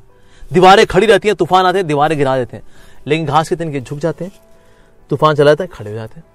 So humility, humility does not mean कि अपने बारे में सोचते रहना, मैं तो बहुत निकृष्ट हूं, मैं तो बहुत गिरा हुआ हूं, मैं तो ये हूं, मैं वो हूं। एक मिनट यार, you are thinking just too much about yourself. Think of Krishna. So humility की क्वालिटी क्या है? एक डेफिनेशन है ह्यूमिलिटी की, बिकमिंग एग्रेसिव फॉर कृष्णा। अपने बारे में जो है ना ना ना, मैं तो बहुत हीन हूं, मैं तो बड़ा पतित हूं, मैं लेकिन मैं इतना ज्यादा। एक minute sir, think less about yourself. Humility does not mean you think low of yourself. अपने बारे में लो सोचना, मैं तो बहुत गंदा हूं, that is known as inferiority complex. So there is difference between inferiority complex and humility. Humility means that actually my Lord is there and I'm a small servant of my Krishna. My Lord is so great and that way मेरे में तो कोई हालांकि योग्यता नहीं है, पर मेरे प्रभु की कृपा से मेरा सब कुछ चल रहा है. So I depend on him. He is my everything. I am his a small servant. मैं कृष्ण का छोटा सा एक निकृष्ट दास हूँ और ये मेरी कॉन्स्टिट्यूशनल पोजीशन है. Wow, I'm so fortunate. Oh Krishna, thank you. So that is humility. So basically ये है षड्विधा शरणागति. तो जो ये 6 को प्रैक्टिस करेगा उसको हम बोलेंगे हाँ ये व्यक्ति है वाकई में भगवान की शरण में. अदरवाइज कोई बोल सकता है हम भी भगवान की शरण में है जी, ऐसा कुछ नहीं है जी, हाँ थोड़ी होता है आप लोग की शरण में हम भी शरण में. Invert sir, there are 6 filters. Accepting the favorable for bhakti, rejecting the unfavorable for bhakti, seeing Krishna as the ultimate protector, rakshishiti vishwaso, and Krishna being my maintainer. Okay, koptatva varnam, complete surrender, and then humility, karpanya. तो इस प्रकार से these are the 6 qualities of surrender. Alright, आगे बढ़ते हैं जी. ये गुह्य ज्ञान उनको कभी भी ना बताया जाए जो न तो संयमी है, न एकनिष्ठ है, न भक्ति में रत है, न ही उसे जो मुझसे द्वेष करता है. होता क्या है, ऐसे द्वेषी व्यक्ति को जब इसको बताएंगे ना, अगर कहते हैं ये क्या बात है जी, ये थोड़ी ना कुछ होता है, तो बस कृष्णा कृष्णा कृष्णा ही हो रहा है, भक्ति हो रही है बस, और क्या. द्वेषी व्यक्ति जो है इस ज्ञान को स्वीकार नहीं कर पाता. इसीलिए जो है भगवान कह रहे हैं ऐसे लोगों को मत दो. पर हम अक्सर देते भी हैं, लेकिन ऐसे लोगों को when we are doing book distribution, हम जब गीता बांटते हैं तो हमें कई ऐसे लोग मिलते हैं जो कि आत्मसंयमी नहीं है, जो कि एकनिष्ठ नहीं है. Because devotees they are the carriers of mercy of Krishna. Krishna की कृपा को बांटने वाले हैं ये. सो इसीलिए इनका बहुत ही श्रेष्ठ स्थान है. They are even more merciful than Krishna by the will of Krishna. So devotees of Krishna are more merciful than Krishna by the will of Lord Shri Krishna. That okay, you distribute. हालांकि भाई आत्मसंयमी जो नहीं है उसको मत देना, जो एकनिष्ठ नहीं है उसको मत देना, जो भक्ति में रत नहीं है उसको मत देना. ऑलराइट, ठीक है जी. भक्ति नहीं हम औरों को देंगे जो जिनमें क्वालिटीज मतलब नेगेटिव क्वालिटीज अगर है भी तो भी दे देंगे उनको. ठीक है भाई तुम्हारे ऊपर है. Because devotees are the marketing managers of the Lord. Okay, जो व्यक्ति भक्तों को यह परम रहस्य बताता है वह शुद्ध भक्ति को प्राप्त करेगा और अंत में वह मेरे पास आएगा। तो बेसिकली इस रहस्य को हमें समझाना चाहिए, विशेष रूप से भक्तों को यह बात समझानी। जैसे आप सभी भक्त हैं तो बेसिकली हमारी सेवा है कि आप सबको समझाना, और जो मान लो भक्त नहीं भी है फिर वो भक्त बन जाएगा। That's wonderful, that's really great. अच्छा, अगर ऐसा व्यक्ति जो कि भगवान की भक्ति का प्रचार प्रसार करता है, जो कि भगवान के विज्ञान को आम जनता तक लेकर के आ रहा है या भक्तों में इसको बांट रहा है, ऐसे व्यक्ति का भला होता क्या है? इस संसार में उसकी अपेक्षा कोई अन्य सेवक ना तो मुझे अधिक प्रिय है और ना कभी होगा। So preacher is the dearest of all the devotees. So we should all try to become preachers. Preacher क्या करता है? प्रचार करता है। ठीक है जी। और जो प्रीचर होता है, he also preaches by his own behaviour, he also preaches by words. दोनों तरह से प्रीचिंग होती है।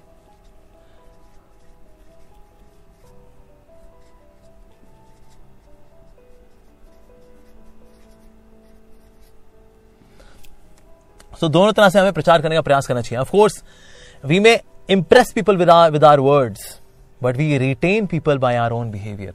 तो ज्यादातर संत महात्मा लोग, कई लोग बड़े अच्छी अच्छी बातें बोल रहे होते हैं, लेकिन अक्सर लोगों को रिटेन नहीं कर पाते बिकॉज उनका बिहेवियर प्रॉपर नहीं होता। ऐशो आराम की जिंदगी, they are so much absorbed in themselves, in sense gratification, कोई साधना वादना है नहीं, सुबह उठते हैं नहीं। हाँ, तो लोग शुरू से बड़े इंप्रेस होते हैं, बाबा जी बाबा जी बाबा जी। बाद में कहते हैं अरे बाबा जी को दम नहीं है, बाबा जी सुबह उठते ही नहीं है, कुछ भी खा लेते हैं। अरे सो बिहेवियर से भी हम प्रीचिंग करते हैं। Preaching is so very important. Actually Sanatan Dharma में हम देखते हैं कि लोगों ने आकर के इंडिया में इतना कन्वर्जन्स भी किए और इतना सनातन धर्म की हानि हुई है। द कारण इसका जो रूट कारण है, जो उसका रूट कॉज है, इसका जो रीजन है, that is lack of preaching. प्रचार नहीं किया। एक्चुअली इस्कॉन संस्था को इसलिए ये श्रेय जाता है क्योंकि सनातन धर्म का प्रचार प्रसार करना सबसे दक्ष तरीके से एक्चुअली इस्कॉन ने किया। इसके अलावा जो और संस्थाएं हैं वो ये तो कह रहे हैं कि फला फला का यहाँ पर आक्रमण हो गया, उसने हमारी संस्कृति नष्ट कर दी, उनको यहां से भगाना है, ये करना है, वो करना है। दैट्स ऑल्सो गुड, लेकिन एक्चुअली हमारी संस्कृति है कि ये बताना भी तो बहुत जरूरी है। तो इसलिए systematically ISKCON is the society, is an organization जो कि बहुत ही सिस्टमैटिकली सामान्य जनता तक ये संदेश को लेकर के जा रही है। प्रीचिंग करना, प्रचार करना, ये बहुत अधिक आवश्यक है। Because one of the way for preservation is by propagation. So preaching basically है क्या? It is a way of preservation. We preserve our culture. So preservation कैसे होती है? Bye propagation.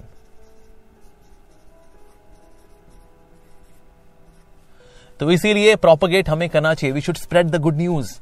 बैड न्यूज समाज के अंदर इतनी फैली हुई है, ओहो। So that means we should do propagation as well. Preaching करना, प्रचार प्रसार करना। So by words as well as with our behaviour. Preaching of course इसके दो और कैटेगरीज भी हैं। One is known as classroom coaching.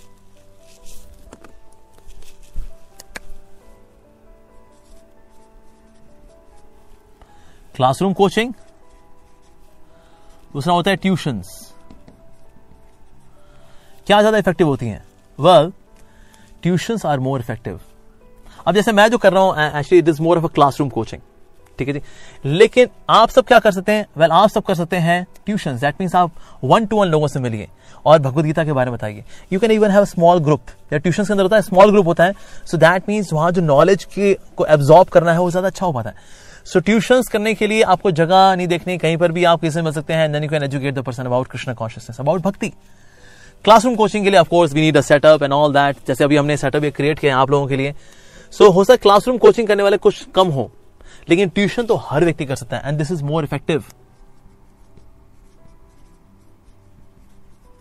तो अपनी सोसाइटी में किसी से मिलिए, अपने कॉलेज में किसी से मिलिए, आपके बिजनेस सर्कल में किसी से मिलिए। क्या करिए? Tuitions 1-to-1। यस। तो इसीलिए प्रीचिंग करना, प्रचार करना बहुत अधिक आवश्यक है। भगवान कह रहे हैं कि इससे अधिक ना तो मुझे कभी को प्रिय है ना कभी प्रिय होगा। Means preacher is most loved devotee. बहुत सबसे अधिक प्रेम करते हैं प्रीचर से। तो इसीलिए हम सबको क्रीचर नहीं रहना, we are to become preacher. जैसे कैथलिक्स में बोलते हैं, if you are not preaching you are not Catholic.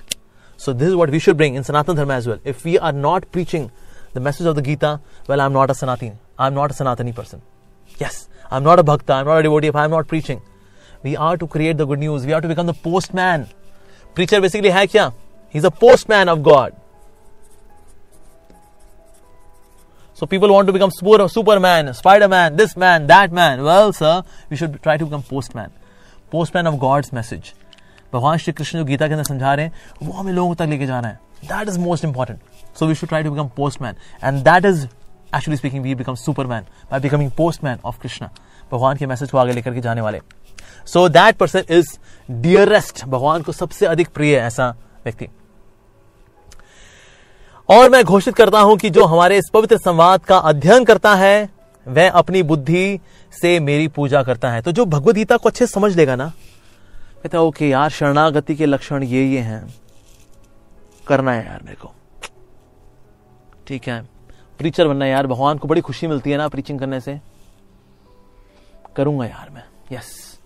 तो इसीलिए वो इसको भी स्वीकार करेगा, अपनी पर्सनल प्रैक्टिसेस में लेकर के आएगा और साथ ही प्रचार भी करेगा. यानी कि वो लड्डू खाएगा भी और साथ ही लड्डू बांटेगा भी.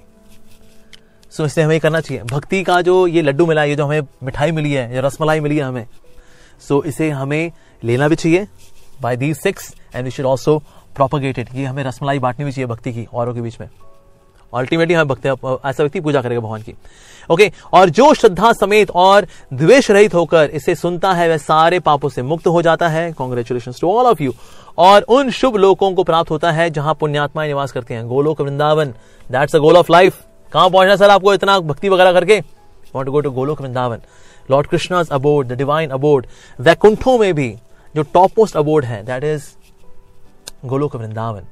तो वहां जाना हमें और वहां राधा कृष्ण की प्रेममयी सेवा करनी है.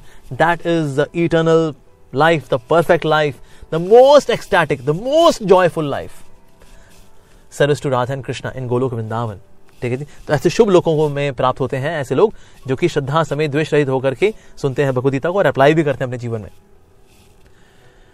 सो हे प्रथा पुत्र, हे धनंजय, क्या तुमने इसे एकाग्रचित्त होकर सुना और क्या अब तुम्हारा अज्ञान तथा मोह दूर हो गया है?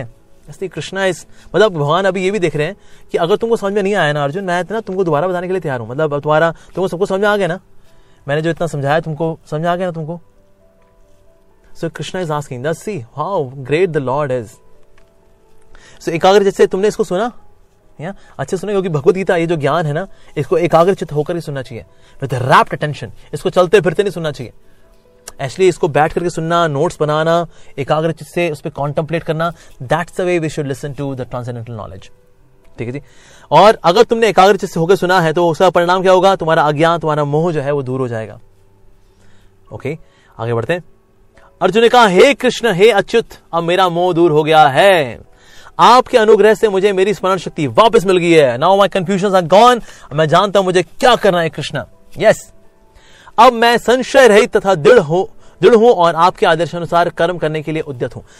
अब देखिए, भगवान श्री कृष्ण ने से पहले बोला है यथेच्छसी तथा करो, अब तुमको जो करना है करो. So Krishna has given the free will. Okay, पर अब यहां पर ये क्या बोल रहे हैं? करिष्ये वचनम तव, I will do as you have instructed. आपके आदेश अनुसार कर्म करना है. So Krishna may give us free will. बस फ्री विल का इस्तेमाल हमें क्या करना है? फ्री विल का इस्तेमाल करना है हमें in choosing Krishna. Free will का इस्तेमाल करना है in following Krishna. Yes, so करिष्ये वचनम तव, I will follow your instructions. So Krishna will give me free will.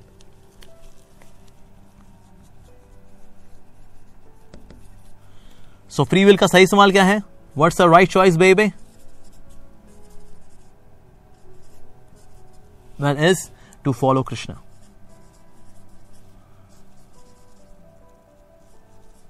And when we say to follow Krishna, it means to follow Krishna's instructions.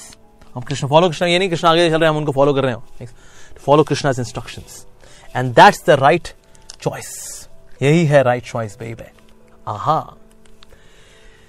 Sanjay ने कहा, इस प्रकार मैंने कृष्ण तथा अर्जुन के इन दोनों महापुरुषों की वार्ता सुनी और ये संदेश इतना अद्भुत है कि मेरे शरीर में रोमांच हो रहा है. यानी कि अगर हम हियरिंग करें, श्रवण करें, तो रोमांच होना चाहिए जी. रोमांच हो रहा नहीं हो रहा या फिर क्या हो रहा है हमारे साथ? हम श्रवण कर रहे हैं तो देखना चाहिए. अगर आपकी इफेक्टिव हियरिंग हुई है तो एक्चुअली आपको रोमांच आएगा. अदरवाइज पढ़े जैसे आप थे वैसे ही वैसे रह गए, यानी आपने अपने एब्जॉर्प्शन के साथ नहीं सुना. संजय ने दोनों की जो कॉन्वर्सेशन है, इन दोनों बता रहे हैं, इन दोनों के बारे में, ये महापुरुष है, ये बोलते हैं। Of course Krishna is God, पर इनकी वार्ता जो सुनी वह ये संदेश इतना अद्भुत है कि मेरे शरीर में रोमांच हो रहा है। So he is having ecstasy. हमारी हो रखी है ऐसी की तैसी। सो ऐसी की तैसी को एक्सटेसी में लाने के लिए मुझे क्या करना पड़ेगा? Well, I have to follow Krishna's instructions. हमारी है क्या जी? ऐसी की तैसी, पर हमें तो चाहिए एक्सटेसी। दूसरी क्या करना पड़ेगा? श्रवण करना पड़ेगा, हियरिंग।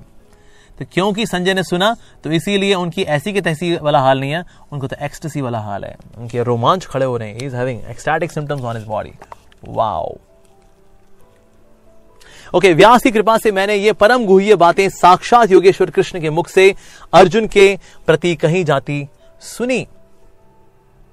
हे राजन, जब मैं कृष्ण तथा अर्जुन के मध्य हुई इस आश्चर्यजनक तथा पवित्र वार्ता का बारंबार स्मरण करता हूं तो प्रतिक्षण आह्लाद से गदगद हो उठता हूं। तो भगवान की जो कॉन्वर्सेशन अर्जुन के साथ, ये सुनकर क्या हम गदगद हुए हैं? हमें अपने आप से पूछना चाहिए। गदगद नहीं हुए हैं तो मे भी हमें दोबारा सुनना चाहिए with more attention, with more absorption. Yes, तो हम भी गदगद हो उठेंगे। यार, ये जो बातचीत हुई है ये बहुत ही आश्चर्यजनक बातचीत है, बड़ी पवित्र वार्ता है, ये बहुत ही गहरी बातचीत हुई है। वाह। हे राजन, भगवान कृष्ण के अद्भुत रूप का स्मरण करते ही मैं अधिकाधिक आश्चर्यचकित हो रहा हूं और पुनः पुनः हर्षित हो रहा हूं। तो भगवान श्री कृष्ण का रूप क्या है? निराकार रूप। Excuse me sir. हे राजन, भगवान कृष्ण के अद्भुत रूप का स्मरण करते हुए, यस, तो उनका यहां पर क्या कर रहे हैं? संस्मृत्य रूपम मध्यम भूतम हरे। ये जो भगवान श्री हरि हैं, उनका अद्भुत रूप है, ये उनके अद्भुत रूप का मैं स्मरण कर रहा हूं। तो कृष्ण इज नॉट निराकार। उनके शरीर से निकलने वाला प्रकाश है वो निराकार है, पर कृष्ण इज साकार। और कैसा साकार है? अद्भुत रूप। ये कोई सत्वगुण का मिश्रण वाला रूप नहीं है। एक्सक्यूज मी सर, दिव्य रूप है, सच्चिदानंद स्वरूप। से मैं अधिकाधिक आश्चर्यचकित होता हूं कि Krishna is so sweet, so nectarean, so amazing. Oh, God is so amazing. Yes, God has to be amazing, of course, and God is naturally amazing. और पुनः पुनः मैं हर्षित हो रहा हूं। And here comes the declaration. यत्र योगेश्वरो कृष्णो यत्र पार्थो धनुर्धर तत्र श्री विजयो भूतिर धुओ नीति मतिर्मम। जहां योगेश्वर कृष्ण है और जहां परम धनुर्धर अर्जुन है, वहीं ऐश्वर्य, विजय, अलौकिक शक्ति तथा नीति भी निश्चित रूप से रहती है, ऐसा मेरा मत है। तो कुछ लोग जब ये सुनते हैं ना योगेश्वर कृष्ण, तो मान लेते हैं भाई कृष्ण बस ये योगेश्वर ही है। उसके पहले भगवान कृष्ण अपने बारे में बताया हुआ है, विश्वरूप दिखाया हुआ है, ये सब वो इग्नोर कर देंगे। कृष्ण देखिए एक योगेश्वर हुए थे, उनका नाम कृष्ण है, योगियों में वो बहुत अच्छे योगी थे। हाँ जी सर, वो योगेश्वर हैं, बेसिकली योगियों के ईश्वर हैं। यानी सारे जो योगी हैं उनमें टॉप मोस्ट योगी है भक्ति योगी, उनका जो लक्ष्य है कौन है? वो कृष्ण है। तो इसलिए वो योगेश्वर है। ऐसा नहीं वो योग करने में बड़े एक्सपर्ट हैं तो इसलिए वो हो गए Yogeshwar. Okay, even of course Krishna can do all kinds of yoga, but Krishna is actually the goal of all the yogas. ठीक है। और जहां परम धनुर्धर अर्जुन है, वैसे धनुर्धर क्या होता है? तीर मारता है, एकदम निशाने मारता है। उस तरह से हमें भी जो अपनी श्रद्धा का निशाना है ना, कृष्ण पे, यस, और कहीं नहीं, सिर्फ कृष्ण पे। वही ऐश्वर्य है, वो सा ऐश्वर्य भक्ति का ऐश्वर्य। विजय है, इंद्रियों के ऊपर विजय है, अपनी भौतिक इच्छाओं पे विजय है। अलौकिक शक्ति है, आध्यात्मिक शक्ति, श्रीमती राधा रानी की कृपा है, तथा नीति भी है। That means there will be all morality. किसी और हमें मंडेन मोरालिटी की जरूरत नहीं है। टॉप मोस्ट मोरालिटी इज भक्ति। सो निश्चित रूप से रहती है, ऐसा मेरा मत है। और एक और बता रहे हैं हमको, well the one who has heard Bhagavad Gita with such rapt attention, Sanjay ने। सो दैट्स हिज डिक्लेरेशन कि जहां पर ये है, इनकी कॉन्वर्सेशन है, इसको मैं रोमांचित हो रहा हूं इनकी कॉन्वर्सेशन को रिमेंबर करके। Extraordinary Shrimad Bhagavad Gita is extraordinary. Lord Krishna is extraordinary. His wonderful devotee Arjun is extraordinary. और जिनका कहना मानने वाले हैं वो भी बन जाएंगे extraordinary. Wow, great. Hare Krishna Krishna Krishna Hare Hare, Hare Ram Ram Ram Hare Hare. तो ये था हमारा आखिरी अध्याय, 18वां अध्याय, जिसके ऊपर हमने चर्चा की। भगवान श्री कृष्ण इसके अंदर कई सारे प्रैक्टिकल एडवाइसेस दे रहे हैं कि हमें क्या करना चाहिए, क्या नहीं करना चाहिए, हमारे कर्म कैसे होने चाहिए, हमारी बुद्धि कैसी होनी चाहिए, हमारी डिटर्मिनेशन कैसी होनी चाहिए, कर्म कब सफल हो पाते हैं। और एक्चुअली अगर सीधे अगर शोर शॉर्ट करना ही है ना, तो करना क्या, हमें कृष्ण के प्रति पूर्ण रूपेण शरणागत होना है। और जो प्रचार करता है, preacher is the dear most of all the devotee. शरणागति के 6 लक्षण इनको प्रैक्टिस करना है। ऐसी की तैसी से एक्सटेसी में आने के लिए मुझे श्रवण करना पड़ेगा, फ्री विल को राइटली अलाइन करना पड़ेगा by following Krishna, following Krishna's instructions to be specific. In this way we can be successful. What an amazing scripture is Srimad Bhagavad Gita. So Hare Krishna Krishna Krishna Hare Hare, Hare Ram Ram Ram Hare Hare. आप सबने ध्यान पूर्वक इन 18 अध्यायों को सुना। Thank you. श्री प्रभुपाद की जय, श्रीमद् भगवद गीता की जय, आप सभी ध्यान से सुनने वालों की जय। हरे Krishna. Alright, so dear listeners, for a systematic course on spirituality you can register. Yes, the name of the course is Spirituality for Modern Age, SMA. तो इसके लिए आप जा सकते हैं इस वेबसाइट पे, इसका लिंक नीचे डिस्क्रिप्शन बॉक्स में दिया गया है, www.revivingvalues.com, और वहां पर जाकर आप रजिस्टर कर सकते हैं। पैसा कितना? Absolutely free. और हर एक सेशन के साथ होगा एक Q&A, तो सेशन प्लस Q&A पर वीक आपके लिए होगा। सो सेशन होंगे, उसके बाद then you can send your questions and then we would answer them, और आप उन सेशंस को बाद में भी सुन सकते हैं। अगर आप उस वक्त अवेलेबल नहीं हो पाए, that's understood, that's absolutely okay, उसको बाद में भी आप सुन सकते हैं। So please go and register for Spirituality for Modern Age, revivingvalues.com. Registration is absolutely free. Hare Krishna. So see you there.